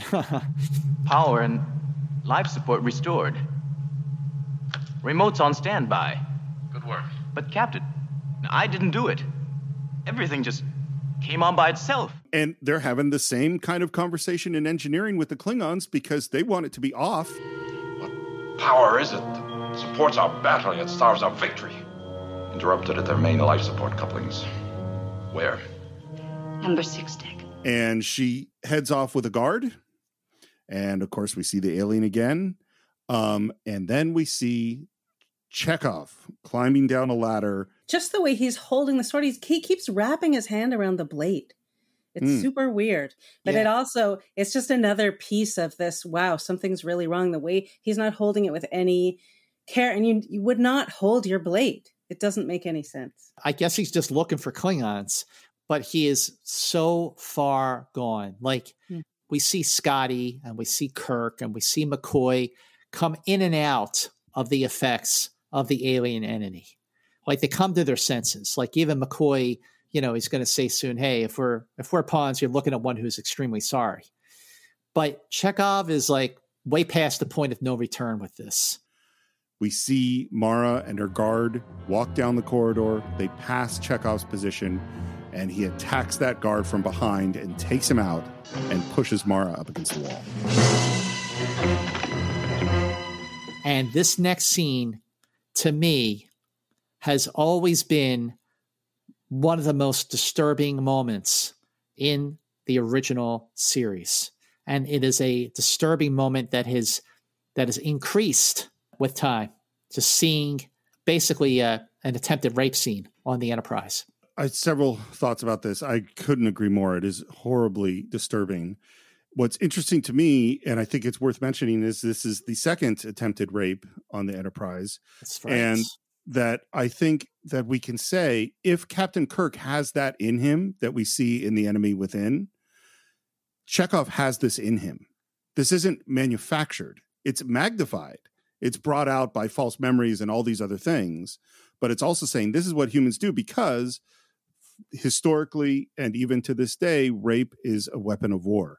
And it is something that tragically happens. And this is saying this. And it's not like the bad guys do that. This is been used over and over and over again. And it's horrible. And the way this is filmed is really powerful. He drops his sword. He says, "You don't die yet." The camera is very close to them. You're not human, but you're very beautiful. Very beautiful.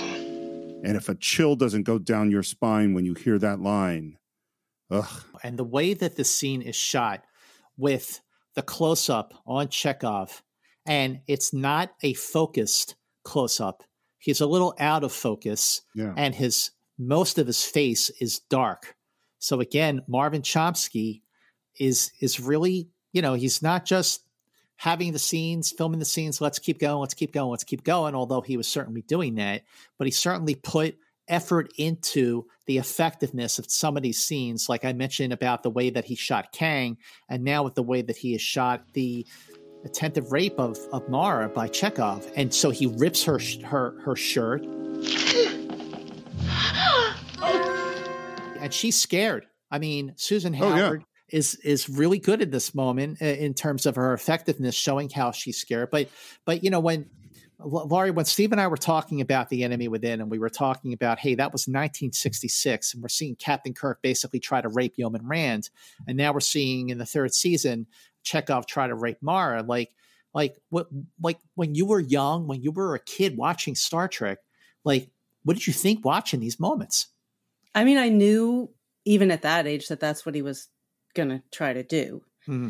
I think it's more significant when I look at it now, because there are two things. Like, one, there's the context, which is in movies and TV shows, I feel like we're only now starting to realize maybe we shouldn't quickly fall back on rape as the next scary, dramatic thing to put in somewhere. Mm-hmm. And I think that for many decades, that's just been a fallback. And people don't, maybe the writers aren't always thinking those things through, and how important that is, and how that shouldn't be something that you just go to. But what I noticed now that's the most significant is that Mara knew immediately. Oh yeah. That's what he was going to do before he started saying those things. She knew that was coming. She knew it was next. First of all, she already, I'm sure, thought that about humans anyway, but she saw it in his eyes and she knew. And that was more chilling to me than the way even that Chekhov looks. Wow. When we first meet Mara after she beams aboard the Enterprise, and she says, I heard about their atrocities, their death camps. They will torture us. And here we are seeing that happen. Yep. So it is even more chilling than I ever thought about. But wow, you're right. Absolutely. I think it's definitely in her performance. And I mean, I'm going to ask the question, is there any doubt in your mind of what happens if Kirk does not show up in the next moment? Nope. I think he rapes her. He rapes her. If Kirk hadn't showed up there with Spock and grabbed him by the shoulder, throwing him against the bulkhead and smacking him, but both sides of the face, and then Spock stopping Kirk, who is now affected by the alien force. He's not responsible. And Kirk comes to his senses again. We've seen this happen with our heroes again and again. And this time, what Kirk has done to Chekhov, he says, "What have I done?" This episode is so good. And then the way Kirk goes to Mara, and the way that Susan Howard, like, she takes a step back, like, oh no, now he's going to try it. And the look on Kirk and the way that Shatner plays this moment, he doesn't know what to say. Like, he knows that Chekhov just tried to rape her, and Kirk is desperate to reach Kang, and she is the way that he is going to reach Kang. And he says, he's like rambling, like, because he's desperate. He says, "An alien entity aboard the ship. It's forcing us to fight. We don't want to. We don't know what its motive is. We're trying to find out. You must help us. Take me to Kang. A temporary truce, that's all I ask." And she says nothing because she is protecting her nobility, her code, and her husband.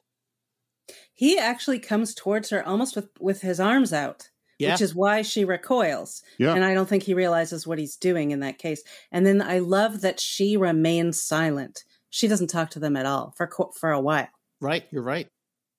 There's a theme we've discussed in the third season, and that is guest stars becoming central characters. And in many ways, the hero of the episode is that Jem had to have this transformation to become the hero at the end of The Empath. Well, this episode is actually about Mara from this point forward. She is the linchpin. Without her, we don't win. And she said she has to be persuaded that this is really going on for all of us to survive.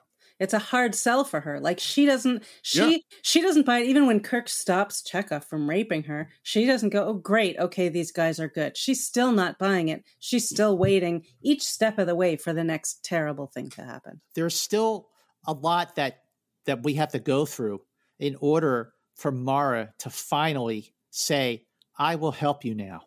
And Steve, you're absolutely right. From this point, after sort of being on the sidelines, after we first see her in Act 1, when she beams aboard the Enterprise, from this point forward, it is Mara who initiates the actions that wind up saving both the Enterprise and the Klingons. And Laurie, I've said this before during our third season. I might have been during For the World is Hollow, or it might have been during Tholian Web. But thing is that, say what you want about Fred Freiberger, that he wasn't the right person to produce the third season. He really didn't get Star Trek. And I do believe that is true. But at the same time, it was under Fred Freiberger's watch that you had more women writing screenplays and teleplays for Star Trek. You had Margaret Arman wrote another one. You had Joyce Muscat wrote The Empath. You had Jean Lasetta Rest wrote both the Paradise Syndrome and All Our Yesterdays. And you also had really strong female characters like the Romulan commander. I know we spoke about this elsewhere, Natira of Yanada. In some ways, look, I think Miranda Jones is a flawed character, but she's a strong one. And now Mara, first female Klingon, and she's protecting her code and her nobility, and also, of course, her husband. But all this did happen under Freiberger's watch. So he does deserve credit for doing that. And it was also under Freiberger's watch that you had this episode produced, as well as Let That Be Your Last Battlefield, over the top, but definitely a take on racism. And even an episode like The Mark of Gideon, which was like about overpopulation. All this was under Freiberger. So he does deserve some credit for what went right in the third season. Maybe. I mean, I could go into each of those and uncheck some of your boxes, but I would say in this, so as not to digress and get into too many other episodes, in this case, yes. I mean, we'll have a conversation another time, Lauren. Yeah, I mean, we had Mira Romaine, we had a lot of stuff going up, but let's just say in this case, yes. Mira Romaine, yes. We're in sick bay, and the first thing we hear is that Chekhov's brainwave shows almost paranoid mania. After Kirk carries him in, cradling him in his arms. Like I want to know. I know you guys had Walter on the show, but I want to know about Shatner carrying him around. I have so many questions. Well, that was a great moment. You know, they're trying to appeal to Mara. She's not budging. She's not saying a word, and Kirk just says, "Take her." And then he goes back to Chekhov. He's like, "Chekhov," and he picks him up. I mean, it's such a tender moment, first of all, he feels so much remorse because he hit the guy. Is this what's in store for us? From here on in? Violence, hatred. And look, those words are not limited to this episode. They were applying to 1968, and they are applying to 2022. Johnson's heart wound is almost completely healed. The same with the other casualties. Sword wounds in the vital organs. Massive trauma, shock. They're all healing at a fantastic rate. It would appear that the entity wants us alive. Why? So we can fight and keep coming back for more like some bloody Colosseum? What's next? The roar of crowds? Which I think, again, is so significant when I think about that there's a spectacle of it and that there's always someone else benefiting. You know, it's the divide and conquer. There's always someone else benefiting from other people's conflict. Absolutely. Yep. Another thing that's happening at sickbay is Johnson has woken up and is listening to this. And he's smiling. And then we hear, and this is, Scott, you brought this up before, but McCoy redeems himself and says, "Gentlemen, if we are pawns, you're looking at one who is extremely sorry." And then I love Spock's response. "I understand, Doctor. I, too, felt a brief surge of racial bigotry." And then there's a pause. "Most distasteful." And they head off to find the alien, and we're in the corridor. And again, we're just bringing Mara with us. I love the way the scene is done. They're walking down the corridor with urgency, and Kirk sees it first, and he just stops in his tracks. The music cue that is played every time we see the alien entity. You know that music cue. And you see the alien entity is aware now that the three of them see it. And it goes up into the corner, and it's just hanging there, just waiting. It's a chilling moment because of the way that Kirk just stops in his tracks. So he's been talking about it. You know, Spock came to the conclusion that there's another alien life force aboard the ship, and there it is. This is the reason why this is happening. What is it you want?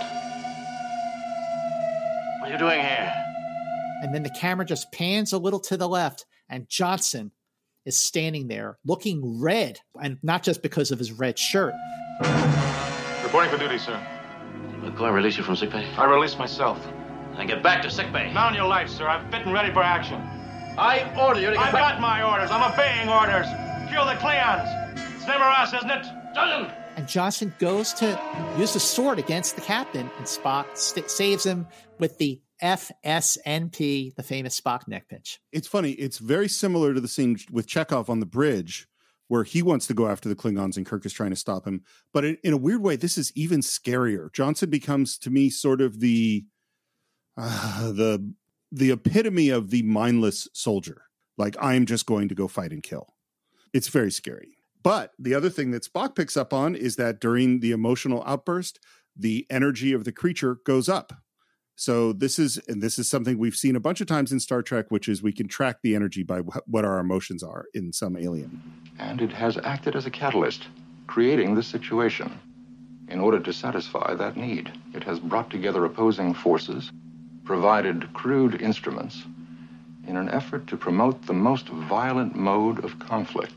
I think there's a moment here, too, where Mara she's taking it in. Like, she's looking at, she doesn't trust them yet, but she's clocking and storing all of the information. You're right. Because, I mean, she has a long way to go before she can even begin to just even slightly kind of trust Kirk and Spock and whatever, the Federation.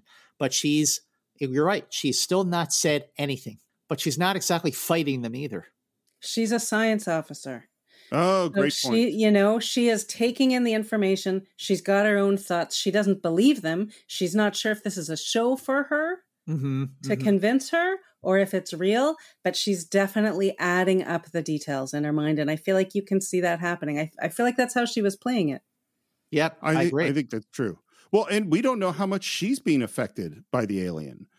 She's probably has her own emotions that she's going to have to overcome. And what we do is we finally come up with the beginnings of the plan. We've got to get rid of it. Then all hostile attitudes on board must be eliminated. The fighting must end, and soon. Oh, we're a doomed ship. And at this moment, Kirk takes Mara and Spock over to the nearest communicator on the wall, and he tries to reach Kang. And I love the shot when we cut to Kang in engineering, and he is standing there triumphantly, leaning his sword on the control panel in engineering. That's such a great shot. Kang, this is Captain Kirk. Kang, do you read me? And he hears Kirk. Kang hears him. But then Mara runs to the wall. Commander, it's a trick! And Kirk covers her mouth. For a moment, he was maybe open to listening to Kirk. But as soon as Mara went to the wall and screamed into the communicator, it's a trick, he went, nope. It's so funny because I've seen this episode obviously millions of times since I was a kid. And when I was taking notes as I was watching this time, I wrote, damn it, Mara. And Well, but the thing is, how many times has Kirk been captured and run to the communicator to say, no, it's a trick in some way or another? Yep. I mean, that is a class, whether it's Bread and Circuses or Taste of Armageddon, or there's all these times where it's a very similar situation of Kirk trying to get that message out. She's doing exactly what Kirk would have done. Scotty, sir, the ship's dilithium crystals are deteriorating. We can't stop the process. Time, Packer? In 12 minutes, we'll be totally without engine power. So this is another great thing about Star Trek. Steve, you and I pointed out on the very best episodes where the problems keep mounting and the tension keeps rising. And now, in addition to heading out of the galaxy, now we have a ticking clock because the dilithium crystals are deteriorating and we have 12 minutes until no engine power. And as if Kirk didn't have enough to worry about, you could see Kirk just kind of shrug. He goes, all right, well, do what you can, Kirk out. And he just looks down and he looks back at the alien entity. And I just love the alien entity is sort of heard all it needed to hear. And you see it move away from the top of the ceiling, down the corridor, and through the wall. So we drift in space with only hatred and bloodshed aboard. And he says to Mara, now do you believe? It's a great moment. It's such a great moment because he's spelling it out in case anyone in the audience missed it. Right? But you have to, it's TV. You have to do that. So he's lining it all up. And yet it feels like such a natural thing for him to say. Agreed. I totally agree. They've added a ticking clock. That's clear what they did. This one doesn't quite work for me because it doesn't quite track right in my head. It's like, wait, what's going on? And 12 minutes but we're going at warp 9 and now it feels tacked on to me. I think everything else is working for me really well, but the ticking clock is less so for me. That is the end of Act 3. And I now have a crazy theory to lay out. Okay. Let's hear it. And maybe you'll think I'm taking this too far, but I actually don't think I am. So here we have, again, this is the science fiction idea. We have a creature that feeds on hate and anger and violence. And so it is creating circumstances to increase hate and anger and violence so it can grow more powerful. And I believe that this is something, and Laura, you touched on this before, this is going on exactly in our world. With traditional media, there's the expression, if it bleeds, it leads. And what that means is that the more violent, the more scary, the more we can make you angry, the more you will tune in. And so those corporations are literally making money off of creating anger and fear. And that's not nearly as bad as social media, because the way social media algorithms work is they know when you're scrolling, they know when you're stopping, they know what link you're clicking on, they know what video you're watching. And over and over and over again, social media has learned, because they make money by the longer you stay on Facebook or YouTube or Twitter, that's how they make their money. And they know the more extreme things you see, the longer you stay there.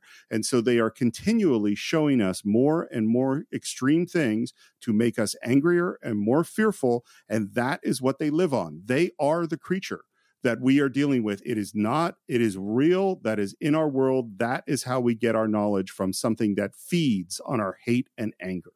And the more polarized we are, the less likely we are to look at that and notice it. Yep. We are not going to pay attention to what is creating this or bolstering it. We are too busy looking at each other, pointing fingers, and hating each other. And in the meantime, in this case, it's an entity that's growing stronger. But in our case, honestly, it's corporations and companies that absolutely are benefiting economically from all of us being at war with each other. And if we've seen anything over the last few years, certainly over the last maybe 6 years, is that the more we feed into that, the more that the entity symbolically that you've laid out feeds off of us, the more the division will increase, and the further and further away we will get from working together and resolving all this and putting our hate and our bigotry and our differences aside to be one. But it's not gotten better, it's gotten worse. Yep. And the entity has gotten stronger and redder over these years. Well, and the thing is that it is not natural for us to question our worldview. So the Klingons have been told that the Federation has death camps and does experimentation. Well, if they get presented with more information that reinforces that worldview, they go, well, that must be true. And that's what we all do all the time. Whatever your bias, it's being fed, and we don't question like, oh, maybe some of the stuff I'm getting fed is not actually correct or has been slanted. And again, that's how you get, and I'm talking about people on my side of the political fence that I see them say and do things like that make me feel like how I feel about Scotty when he comes on the bridge, where it's like, oh my God, why, that's too far. That's too scary. That's too angry. That's too violent. And it's really, really scary. And there's a bunch of people making a lot of money and getting a lot of power out of making us feel this way all the time. And that is the entity, the alien energy. Yeah. The alien entity. Mm-hmm. And politicians are doing the same thing because we've got more extreme viewpoints of people who have not thought things through or researched things. They're just saying whatever they think will get headlines. I mean, headlines are a curse right now, frankly. Headlines and voters. And they don't care if there's anything to back it up. It's still just, let's keep fighting, because if I hate you, then my supporters are going to support me. Mm.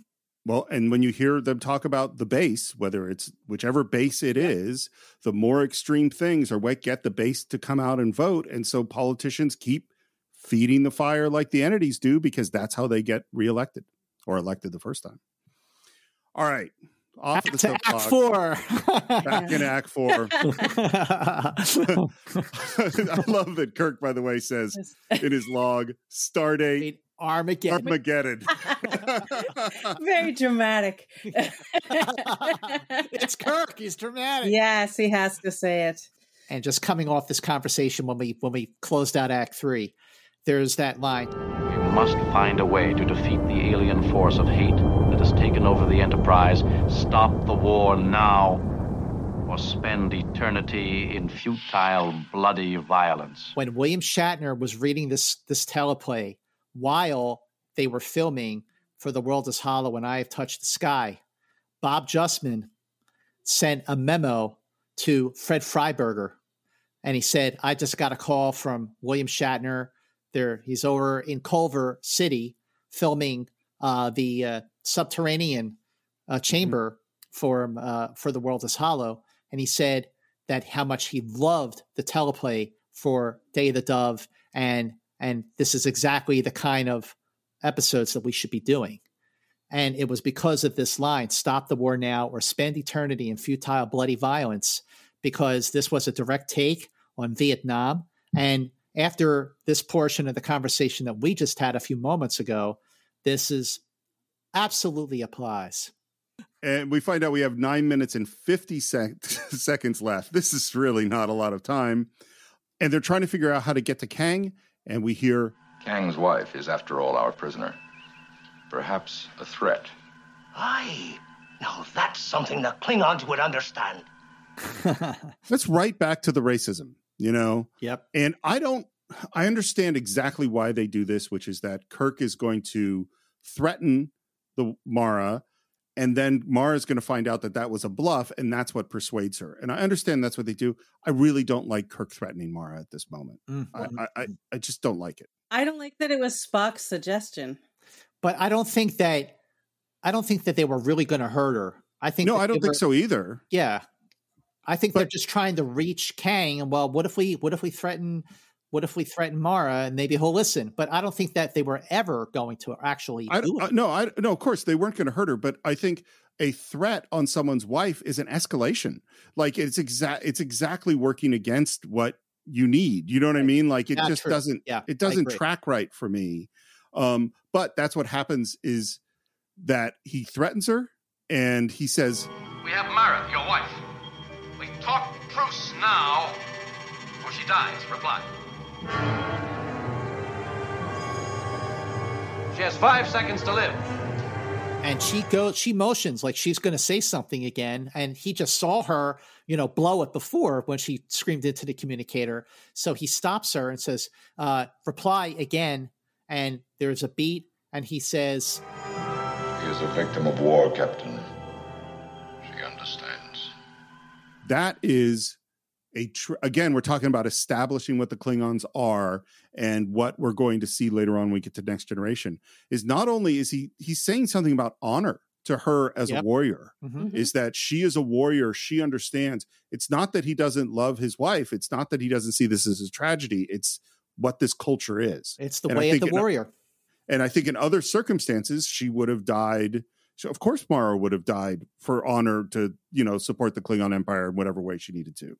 And Kirk goes, damn, he called my bluff. And this is the moment that Mara needed to see or hear those words. He called my bluff. After everything she saw with her own eyes, this is what she needed to realize that they are telling the truth. This is the first time she speaks to them. Yeah. That's right. You're not going... The Federation doesn't kill or mistreat its prisoners. You've been listening to propaganda fables. How much time? 8 minutes, 42 seconds. See, I think this works, Steve. I know you don't, but I'm into like, okay, this is it. No more messing around. We gotta fix the problem in 8 minutes and 40 seconds, or we're in deep. Well, and I'm glad. And maybe I'm crazy that it doesn't work. Of course, it's great that it works for you. It's always better. I always think it's funny when people try to convince other people that things they like they shouldn't like, because you're kind of robbing them of. It's great that it works for you. That's awesome. There's a very interesting conversation they have here when she realizes that they weren't going to do anything to her. So this was no trick. It's the alien that's done this. We're in its power. Our people and yours. Like Scotty has come around. He's realized what's going on. And then she tells them a little bit about Klingons. We have always fought. We must. We are hunters, Captain. She calls him Captain. So she's now got some respect for him. Tracking and taking what we need. Poor planets in the Klingon systems. We must push outward if we are to survive. In other words, they have motivations like the Gorn had motivations for doing what they're doing. We might not like what they're doing, but it's not just that they're evil. But then she says, this is the turning point. She says, I will help you now. How? I will take you to Kang. I will add my voice to yours. The problem is how are we going to get through Kang's defenses in such a short period of time? And then we come up with intra-ship beaming, where they talk about, it's really dangerous and we don't do it because of pinpoint accuracy. And I'm like, we've beamed places, we beamed onto the Sirius, which was really tiny. He knew exactly where the bulkhead was. This doesn't really track for me. Agreed. I think they needed a reason that they didn't just beam all those trapped crewmen out. So, oh my gosh. Great point. And shouldn't they have just said right then and there, You know, hey, Scotty, while I'm doing this, get those crew members out of their lower decks. That's a great point, Lori. You just blew my mind. You just totally blew my mind. Wow. I also have no idea why they're going to run the transporter room from the bridge. Why don't they just go to the transporter room? It doesn't make any sense to me. Yeah, none of the Kirk and Mara go to the and there's always room. like sometimes they have to have someone at the controls. In this case, they didn't because they could do it from the bridge. But there were other times they had to have someone there. So I mean, there's a lot of convenience in the original series. But we're like at 50 minutes.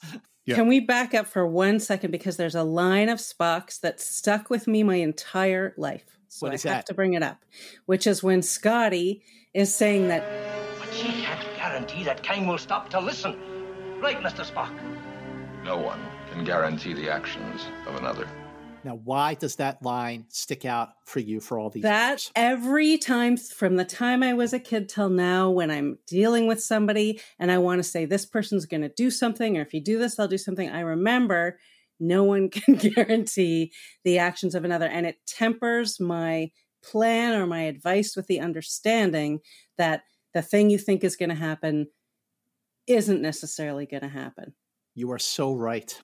100%. We're at the transporter room. We hear that it's going to, as soon as you hit energize, you got 8 seconds. Kirk energizes the transporter, walks to the pad, realizes he has the sword, walks back, puts his sword down, then walks back to the pad, taking way more than 8 seconds to do it. But I like the moment, which is he decides, I don't want to materialize armed. I agree. We're not going to kill today. Alive. You bring a surprise. Kang, wait. He's come alone, unarmed. He must talk to you. And Kang is ready to fight. And goes to attack, and the alien is there, and Mara is pleading with him to listen to Kirk. What I like is that Kang doesn't understand what's happened to Mara. Why is she suddenly taking Kirk's side? Kang, don't! What have they done to you, Mara? You out of your mind? What have they done to you? And that moment, he sees the torn clothing. I see why the human beast did not kill you. So he thinks that Kirk ripped her uniform. No, And- he doesn't just think that Kirk ripped her uniform. Yeah. He thinks that Kirk raped her. Yeah. He thinks that Kirk raped her. Right. Yes. I think that is also a chilling moment. Mhm. And the fact that Kang overcomes, I mean, all of our people have to overcome their violent intentions. The fact that Kang has that in his head and is capable of overcoming his violent intentions in the end is a pretty amazing thing. They didn't harm me. Listen to him. Pushes her away, and what does Mara do? She tosses Kirk a sword. And here we go. And there's a little bit of fighting. With your death, we win. Nobody wins. Have any more of your men died? We can't be killed. I do like Kang's line, which is a good question. And no doubt you will reassemble after I have hacked you to bits. Would Kirk have reassembled if he had been hacked to bits? Maybe. Yep. I mean, Or look, Johnson was healing fast after being stabbed in the heart. Or maybe the alien will just allow one person to come up from down below to keep the numbers even again. Yeah, possibly. Sure. And at that moment, we see the cavalry is coming. You know, Spock and McCoy in some red shirts with their swords, and then Which I go, why? Yeah, I had the same reaction. He said, don't come because he'll think that we're coming to fight. And then they show up. We have to stop all hostility. This just added to hostilities. They should have stayed in the bridge. Yeah, he told them not to come, but he needed them for the final scene. Well, and I think we maybe the network said, "Hey, can we have a little more fighting? Yeah. We like fighting." yeah. Can you hack at each other's swords again? As they're fighting, the light gets redder and redder. I wonder why the alien doesn't just hide. Like it's hovering right there so all of them can see it. Look, Kang, for the rest of our lives, 1,000 lifetimes, senseless violence, fighting, while an alien has total control over us. And Kirk throws his sword away. As a writer, I dislike what I believe are accidental rhymes. Accidental rhymes tend to be bad writing. All right. In the heart, in the head, I won't stay dead. Oh, right. Well, you know, at this moment, it reminded me of that moment in The Empath when Kirk says to the Vians, If death is all you understand, here are 4 lives for you. He shifts his strategy to try and be like, okay, here, fine, kill us. If that's what you want, go ahead. And then they go, oh, wait a minute. So now Kirk is pulling the same tactic with Kang, and he's saying, all right, fine, go ahead. In the heart and the head, I won't stay dead. It'll be the good old game of war, pawn against pawn, stopping the bad guys, while somewhere something sits back and laughs and starts it all over again. Kang is listening, and Mara is off to the side to Kang. I am your wife. I'm a Klingon. I lie for them. Listen to Kirk. He is telling the truth. And I just love how you just see the wheels turning in Michael Ansara's performance here. He's looking, he can see this alien entity. His wife is saying, would I lie for them? Like, that's not the word. It's not that she's saying he speaks the truth. She is appealing to him as a commander. She is appealing to him as her husband. She is appealing to him as a Klingon. And she is saying, would I lie for them? And that is what makes Kang stop and drop his sword. It's that combo of Mara and what you described of what Kirk does. And I think that the relation to the empath is a great example. And it's funny, I think I might have mentioned in our last episode that right now in my other podcast, I'm working on Gandhi and the Richard Attenborough 1982 film. And it's interesting having Gandhi come right at the moment that we're doing Day of the Dove. Wow. Because what Gandhi did, his ideas were essentially to weaponize vulnerability. He knew that fighting would only get more fighting, that an eye for an eye leads the whole world blind, as he said. And what he does is you have to hit me. He opens himself to be hurt. And that's exactly what Kirk does. It's Kirk throwing away the sword. There's no way you can convince Kang not to fight with the sword. The only way to convince him not to fight is to open himself up and say, you can kill me. Wow. Klingons kill for their own purposes. All fighting must end, Captain, to weaken the alien before our dilithium crystals are gone. We get on the intercom, and first Kirk says, "This is Captain Kirk. A truce is ordered. The fighting is over." It's hard to lay down your weapon when a dude is swinging a sword at you. So the Enterprise crew isn't quite ready to lay down their weapons. And then Kang comes up. This is Kang. Cease hostilities. Disarm. Here's my question. Does Kang look disappointed? Does Kang sound disappointed? Yeah, I think that's fair. Yeah, definitely. Why do you say that, Laurie? I think you can see it in his face that that's not a command he likes to give. It's not, he thought they were winning. Yeah. And so now he has to tell everybody, and especially they're winning if he thinks that maybe some of the Enterprise crew has in fact laid down their arms because he can't see what's going on out there. And so now they really have the upper hand because Kirk just told his people not to fight. Mm-hmm. Mm-hmm. I also think, frankly, that convincing a bunch of people that I can only imagine are feeling like Johnson to lay down their arms in the midst of a fight just because you told them to, I don't believe this. What I wish had happened is that Kang and Kirk both do what Kirk did, which is walk between the fighters unarmed. Oh. I wish there was a visual way to stop them rather than just because Johnson's not going to stop fighting just because Kirk says stop fighting. That's not going to happen. I think one of the things that this episode suffers from at this point is the same thing that the last episode, For the World is Hollow, suffers from, is that we got to wrap this up. Yeah. So the end of Act 4, it's like you could just feel it rushed, that we got to wrap this baby up so we can come in on time. And in terms of our running time for the episode, 50 minutes. And all of this last stuff here feels a little contrived, a little wonky and a little rushed. But that would have been a hell of a scene, Steve. Yeah, I mean, it's definitely a shortcut, and it doesn't work except for the authority in Kang's voice. Yeah. No, I think they do a good job with it. Yeah. Cessation of violence appears to have weakened it, Captain. I suggest that good spirits might make an effective weapon. And I love that Kirk walks to the middle of engineering, looks up at the alien entity and says, "Get off my ship. You're a dead duck here. You're powerless. We know about you. And we don't want to play." It's such a great moment. And then Kang just joins in and says, just such a quotable iconic line from Star Trek. Out! We need no urging to hate humans. For the present, only a fool fights in a burning house. Only a fool fights in a burning house. There's so much great dialogue. It says also, we have no urging to hate humans. It's so good. It's so good. That was a loaded line. We need no urging to hate humans. I'm like, oh, okay, which side are you on again? So, there's that moment. And the moment which we're going to end with, they all start laughing at the entity, which is weakening. And then in the midst of his laughter, Kang gives Kirk a big slap on the back. And I love Kirk's look over of like, why I oughta keep laughing. It's great. It looks like it hurt. It pushes him forward. It's great. We used to do it as kids. We used to imitate that slap all the time.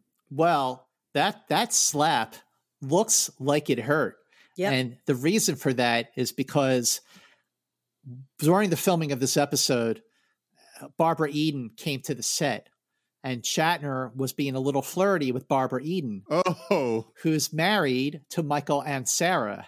And Michael Ansara is seeing William Shatner, being the Lothario, flirting with his wife. So this was his way to make it hurt. So he slapped him in the back really hard. And that is when we see the alien leave the Enterprise, but not die, not disintegrate, not dissipate. It's just out there. Yeah. We don't find out what happens to it. We don't find out anything about it. And because the episode ends there, we also don't find out, how things went afterwards when they had to get the Klingons back to wherever they were going to take them. There's a lot of missing follow-up there. I'm glad you brought that up, Laurie, is because there was going to be follow-up with what do we do with the Klingons now? Because in the teleplay for this episode, there was a scene, a final tag scene that takes place on the bridge, but it was not filmed because the episode was already running over in terms of timing to make it 49 minutes without the ending credits. So in a cut tag scene, Kang and Mara are on the bridge, and Sulu sets a course for a neutral planet where the Klingons could be dropped off. And at this point, Kang asks Kirk why he reveres peace when there's, quote, a galaxy to be taken with its riches. And after some back and forth, Kirk finally says to Kang, cooperate or fight uselessly for all eternity.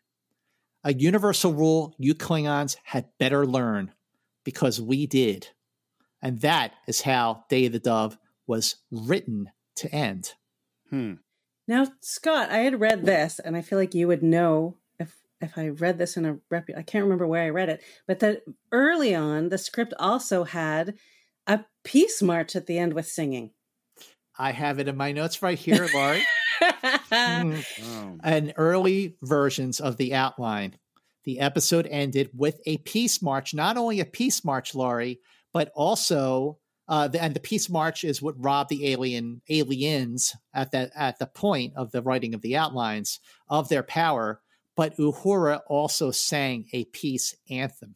Oh. But when Fred Freiberger went through and he did his revised outline after Jerome Bixby did 4 versions of an outline, Freiberger went through with the budget in mind. And instead of making the Dorn race humanoids, he said, let's just make it one energy force. And, then we don't have to pay all these extras. But regardless, yes, you're right. There was supposed to be a peace march and there was supposed to be a peace anthem. And Freiberger said, we don't need that. The episode is making its point without going way too over the top with a peace march and a peace anthem. Good call. Yeah, I totally agree. I mean, talk about being one is let's stimulate a bunch of ideas and make you think. And the other is preaching and saying, this is what you should think. So that brings us to the end of Act 4 of Day of the Dove. And right now, let's get right into our exclusive interview with Susan Howard. Enjoy. And joining us right now on Enterprise Incidents, we are so excited to be joined by Susan Howard, who played Mara on Day of the Dove. Susan Howard, welcome aboard Enterprise Incidents, and thank you for joining us. Thank you. 100 years ago, guys. Well, it feels like just yesterday for us because Susan, what's really truly amazing, have you been able to wrap your head around the fact that you are the very first woman to ever play a Klingon on Star Trek? It took a long time because, first of all, let me tell you guys, I was a contract player under contract to Screen Gems Columbia, and Millie Gussie, who was the head of casting there, she had brought me under contract. She left, and she went to Paramount. And Millie was a fan of mine. I adored her. She was a wonderful lady, and she really helped my career. Anyway, she must have called over to Screen Gems and said, I want Susan Howard to come over here to Paramount because we're doing this series called Star Trek, and I want her to play this girl in it. I had no idea. I had no idea. Had no idea what it was, had never heard of it, didn't know anything about it. But I thought, you don't really have a choice if you're a contract player. Sometimes you do. Anyway, I said, sure, great. I mean, I love Paramount. It's a great studio. So I went over to Paramount and got the script, and I read it, and I thought, well, this is interesting. This is really neat. So, in fact, I did. I liked the script. I thought I liked what it said. It was, I don't know, it was very positive. It was uplifting. It was hopeful. And I went, they said, okay, now you've got to go to the makeup and wardrobe. And I said, great, okay, let's go. So I went. Little did I know they were going to tint my hair brown, okay? And they tinted it brown. And then they said, and we're going to try this makeup on you. It was half brown and half black and half green. And they put this all over you. And I thought, well, now that is really interesting. Then they made this awesome costume with these boots that went all the way up my leg. I thought, this is really fun. But I didn't have a clue. Didn't have a clue what it was about or anything. And over the years, obviously, it's been something that I get fan mail at least 4 or 5 times a week, letters from people who love the show, loved my character. And I think as much as anything, what a lot of them have said is, you weren't weird looking. And I thought, did you see the show? Anyway, and that was, my thinking about it. And it's been a real honor, quite honestly, to have been in one of those that I guess will go down in history, if you will, as being one of those kind of cult shows that people remember. And I think one of the most interesting things for me was I was in Washington, D.C. quite a few years ago with my mom, and I was showing her around, and I said, we're going to go to the Air and Space Museum because I want you to see it. It's fabulous. So we go in to the Air and Space Museum, and my mother goes one way and I go the other, and all of a sudden I hear my mother go, oh! And I went, oh, my Lord, what happened? And I run into the next room, and she says, it's you. And I went, what? She says, it's you, and she pointed. Guys, they had done an exhibit of Star Trek, and it was Day of the Dove, which gives me cold chills. There I was. It was me in my costume and everything. And I thought, well, some people live a lifetime and never get in the National Archives, and here I am because of Star Trek. It was so cool. I mean, and everybody turns around and goes, what? And my mother's going, that's her. That's my daughter. That was neat. It was cool. That's so incredible. I mean, because I assumed that it just felt like it was another job, like a lot of different jobs. I'm sure you went on. You didn't consider it anything because you didn't know. You just, like you said, it's another TV series, So and at Screen Gems, mainly all we did were, Flying Nun and Bewitched and, Here Come the Brides and, that kind of thing. So I had no idea about science fiction-y stuff. So I loved it. So the question I have for you, Susan, is when you were all made up and, with the hair and the makeup and the costume and the boots and the wardrobe, and you looked at yourself in the mirror, like, what did you think when you saw yourself made up as Mara the Klingon? I thought I was Mara the Klingon. I thought, this is good. because I love character stuff anyway.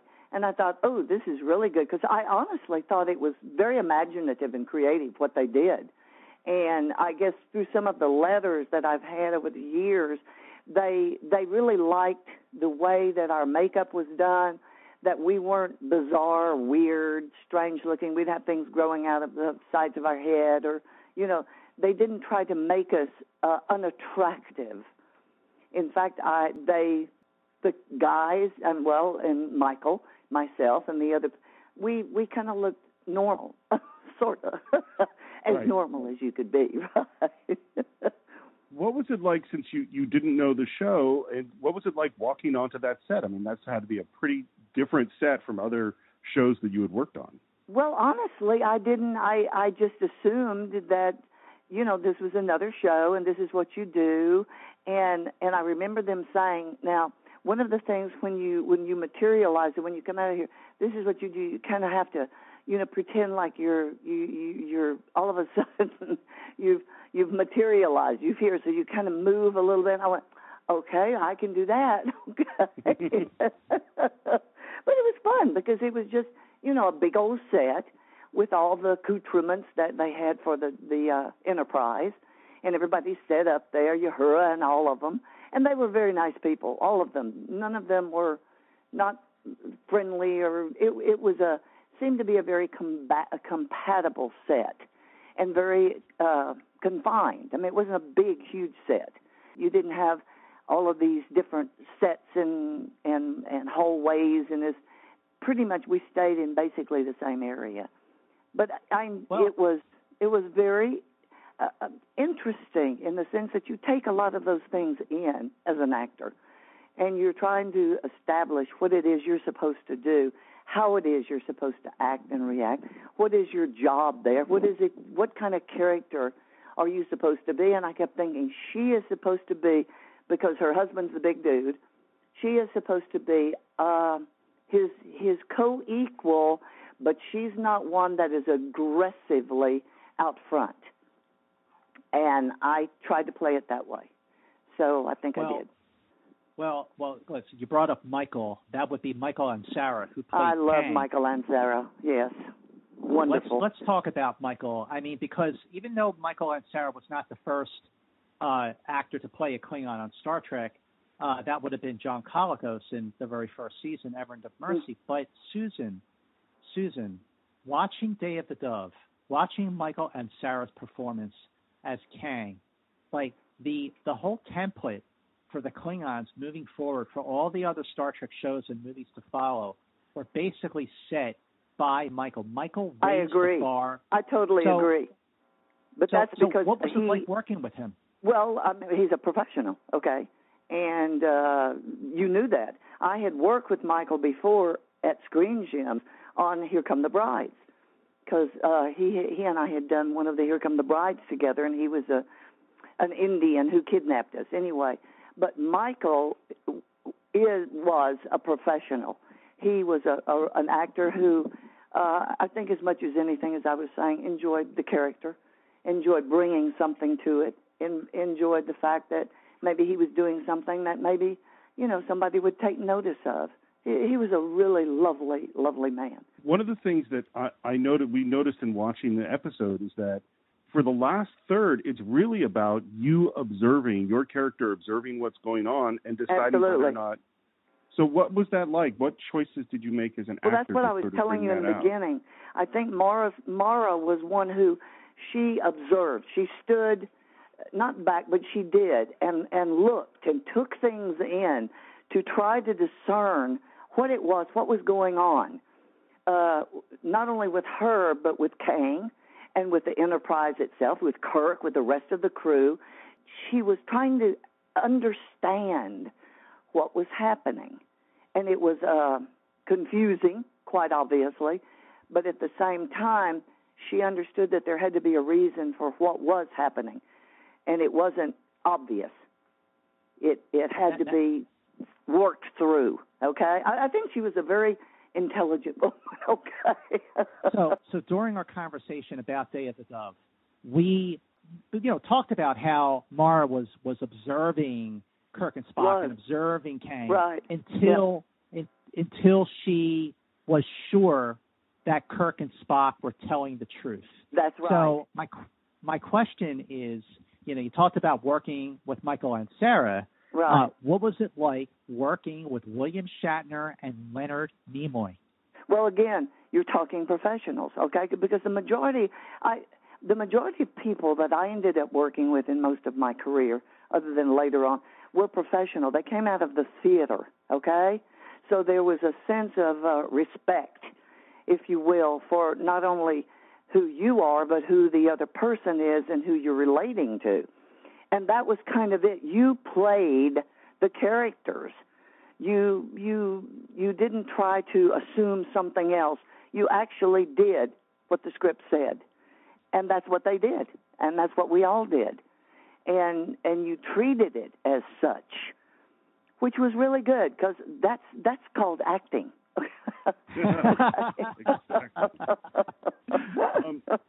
You had to do what I think were some pretty scary scenes, particularly in the scenes with especially the one with the Russian. Yes. Yeah, but so I was wondering, as an actor, how do you approach scenes like that? Well, you you just prepare yourself for it, and you try to understand what a person would do in a situation like that, and you let it happen. One of the main things is always to pay attention to the other actor. What is his role? What is he going to do? How is he going to present himself? What kind of emotions is he coming forth with that will give you something to respond? Because acting is reacting. That's basically it. So you really, in the rehearsals, I do, you spend your time trying to focus on how he speaks, how he moves, and what his aggressive attitudes are. So that's what you do. I mean, it's a powerful scene. And do you remember I agree. rehearsing? Do you remember rehearsing with Walter Koenig on just how to get it just right? I do. And I remember when the top was torn, and making sure that it worked the right way. Yeah, I remember all of that. Yeah. Yep. So what I'm curious about, so you do this job, and it's a gig like a lot of other gigs I'm sure you did, and then, no one could have anticipated that now, 55 years later, we're still talking about this show. I was wondering, was there a moment where you first realized that something special was happening, that people continued to talk about that episode and your performance? Throughout the years, okay? I mean, I would go to different places, even when I was doing like Petrocelli, and they would say, "Oh, you," or I would be in Washington, or I'd be someplace else, and they'd go, "You were Mara I loved Day of the Dove," and I'd go, "Wow," and I had different things that I would sign and give to them, but it was the audience built this, guys. Okay, the show itself, the script itself was excellent, but I say the same thing about Dallas. If it had not been England, London specifically, Dallas would have never happened, okay? The same thing with Star Trek, and it's a shame that it was canceled, but the public, and unfortunately, I guess, they did not pay enough attention to the attitudes that the people had in regards to the show, how much they liked it, and that's why they ended up obviously bringing it back. But it was not the same show as it was. So, right, we agree with that. I'm just curious. Your episode was directed by Marvin Chomsky. The show at that time was Fred Freiberger. Do you have any memories about working with him? Wonderful. Fred Freiberger. Oh my gosh, these are wonderful names, wonderful people, talented, knowledgeable, great respect for their gifts and their talent. Yep. Do you have any fond memories, any memories that you cherish about the making of Day of the Dove? Well, I think as much as anything, it was really when I went to the hair and makeup and wardrobe. I had never been in anything like that before. I'd done a Mission Impossible where they put one of those death masks on your face, and I nearly choked to death. I thought I was going to die, and they put the straws up your nose, and you have to breathe. I'm going like, and I think I looked like I was dying when they took it off. But that was the most weird thing I ever did. But this was fun. This was like when you went to college and you got wardrobe and hair and makeup, and that's what it was about. I have great fond memories. The wardrobe people were wonderful. They were having as much fun as I was. They really were. Right. It was creative, what they were doing. Makeup, same thing. Hair, same thing. Every day when you'd go, I mean, they would have fun. They were delighted to be doing what they were doing. The show was a very compatible group of people. Yeah. Do you remember the first time you actually watched the episode? Do you remember seeing it? Yes. I went, whoa, whoa. It was like, whoa, okay. Because quite honestly, when you're doing something like that, you don't totally understand exactly the whole thing. It's like you're going to be doing Hamlet, but you don't really know it until you get to the end of it, okay? So it's that's it. You have to see it all put together and understand that it was really a unique show. It really was, because I've watched a lot of the old Star Treks, but and I'm not saying this because I was in it or anything like that. It's one of the, I'm not sure I have exact words for it, but one of the most, to me, influential shows that's ever been done because of the message that it put forth. Yeah, I believe that. Yeah. We need it today. We need that today. Well, that's kind of what I was going to ask. That episode really is about a serious issue, and I wonder, how that felt to be working on something that had such a powerful message. It was good, although at that point you think you don't realize that it's that powerful, Steve. Okay, because back then we weren't involved in all the difficulties and the situations and problems in the world and all that we are today. But there's like a foresight. Somebody, obviously, down the road had an idea that this might be very impactful someday, and it has been, and I'm grateful for that. I am grateful to have been allowed to be a part of it.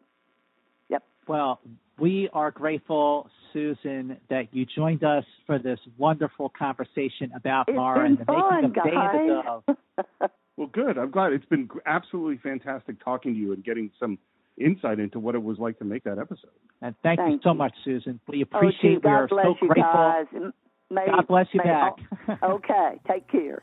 So that was absolutely fantastic, hearing what Susan Howard had to say about her experience making this episode of Star Trek. But Scott, I would like to hear what other people had to say. Well, back when William Shatner wrote Star Trek Memories, which came out in 1993, and I love that book, he referred to Day of the Dove as extremely good.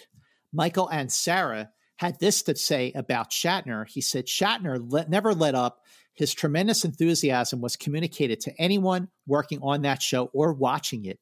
I don't wish to detract from Nimoy, who's a real professional, but Shatner had the tougher part.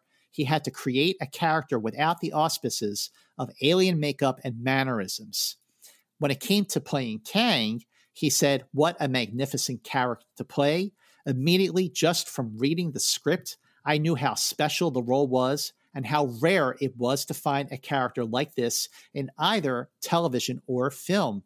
Kang had nobility, and that's a quality that I have always been fascinated by. And then James Doohan said, we were probably having a little too much fun on that episode. It was well into the third year, with Gene Roddenberry missing and Paramount in control. So when we got the chance to let loose, we did. It was a pretty wild concept, and I suppose that we were getting caught up in the moment, but a lot of people really liked that episode. And yes, they do. And I love it even more, which I did not think was possible now. I also think it fits in, looking at the way that you guys look at the show as almost serialized, that this, in a way, almost, it doesn't quite justify, but it explains a lot about Kirk's attitude in Errand of Mercy, which is that we see that the Klingons, as soon as they see him, that they have agonizers, that is how they deal with it. They do embrace bloodshed and war, and they conquer. And so even though he was being, over the top in Errand of Mercy, to the point that he couldn't see when there was an opportunity for peace. He couldn't see his own behavior. He still, all those things he thought about, he was trying to protect them from, were real things. And that those are things that Klingons do. And I think this episode kind of does show that. And Laura, you pointed that out. You wrote an article recently for StarTrek.com where it was like in defense of Captain Kirk. But you went through all these great traits that for why Kirk has really endured over these years. And you pointed out Errand of Mercy as an example where Kirk was not afraid to admit that he was wrong. And I think that because he did see the error of his ways in Errand of Mercy, even while fighting the effects of the alien entity in Day of the Dove, he still was like, we're not going to fight. This is wrong. It's a great through line connecting Errand of Mercy to Day of the Dove and Kor to Kang. I think that's a really, really great point. And I just, when you look at Star Trek as a serialized show, you would almost sort of assume that that's what the writers kind of had in mind. I mean, of course they didn't. And we are connecting the dots in a way that maybe it's a bit of a stretch sometimes, but it still works. Steve, what do you think? I've been trying to think of how I want to sum up my feelings about this episode. The first thing is I really like it, and I think as we pointed out, some great performances. It's very disturbing watching what happens to our crew. And finding a way to a resolution, I think really works. The thing I keep going back to is that this is not really a metaphor for me anymore. Like, we're all on a ship. We're all trapped here together. Mm-hmm. We're getting increasingly angry at each other. There are a lot of people in this country who are buying ammunition right now. This is not a joke. This is for real. And the thing is, there's no challenge in making peace with people you agree with. There's no challenge in making peace with people that have never done anything to you. And because I'm in the midst of Gandhi again, and during partition in India, there are somewhere between 200,000 and 2 million people killed. And all sorts of atrocities were committed, like the atrocities the Klingons and the Federation are talking about. And they found a way to make peace. They found a way to get to nonviolence against people they really, really hate. And we're not at that level. There haven't been hundreds of thousands of deaths. There haven't been those kinds of atrocities in this country yet. And yet we got a lot of hate. And so figuring out how to, as you said, Scott, or as Kirk said, not killing today, and looking not at the other person and going, what's wrong with you, but looking at yourself and going, where have I gotten this wrong? How am I too angry? How can I find a way to reach across and make peace? That's the big thing I keep thinking about. It really says something that here's a show that premiered in 1966, 56 years ago. And on one hand, are like going through these episodes with this comb and dissecting it to within an inch of its life, and seeing these episodes in new light because of turns of events that have happened just in the last 5 or 6 years. And then the way that these episodes reveal new discoveries because we're looking at it with a different set of eyes. And yet it's 56 years old and it's still relevant. In some ways, it's still ahead of its time. In some ways, it's very dated. In some ways, it has not aged well. But in more ways than not, it has aged well. And it's like a fine wine in which it's aged better than so many other television shows over the course of the last, the 80 years. But this episode in particular, like when I was a kid, when I was in like middle school, like you, Laurie, when I was in high school and into college and beyond, and, I started working for Creation in the 1990s. This was an episode that I always really enjoyed because it was a fun show, a lot of action. And again, Michael Ansara was just superb.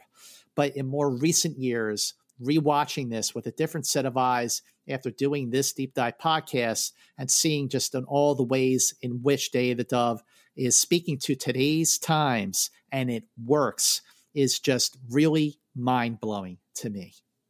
And scary. I mean, it's scary when I think about how true it is. We did during lockdown when everybody was in their close home doing everything. Yes. Trek movie, we did every Sunday night. We would do a Star Trek viewing party, and we would just pick an episode and we'd all get on Zoom and watch it together. And when we watched this one, we were all struck by how 100% relevant it is to what's going on right now. You know, I remember when Black Lives Matter happened and the protests were happening, you know, there were many articles that were written, whether it was in the LA Times or the New York Times, in the way that which movies and television have always looked at racism over the years. And of course, you know, the one movie that they always picked with that was Do the Right Thing. But on at least 3 separate occasions from 3 separate publications, and we're talking like LA Times, New York Times, quality, like prestige, there's Let That Be Your Last Battlefield. And I like that episode a lot. I know that's also a heavy-handed one, but like that episode absolutely held up in the wake of Black Lives Matter. I mean, it's just amazing that this show is just so like, I mean, that's what makes the original series so great, is that was the plan. And yeah, there was a subtlety to it when Gene Roddenberry was in charge, when Gene Kuhn was in charge, even when John Meredith Lucas was in charge. But when Freiberger came in, I mean, the subtlety went out the window, but it was still effective. And we're still talking about these episodes. Yeah, I mean, this episode doesn't even feel like a season 3 episode for the most part, except for a few shortcuts. But story-wise, it feels like I'm always surprised when I see, oh yeah, it was season 3. Really? Yeah. But you know what, Laura, I want to ask you, like, do you remember the first Star Trek episode you ever saw? I don't remember which episode. You know what's funny? Instead of remembering the first one I saw, I remember when I had seen so many and I used to comb through TV Guide, like looking for the reruns. Yeah. I remember the last 2 on my list to check off.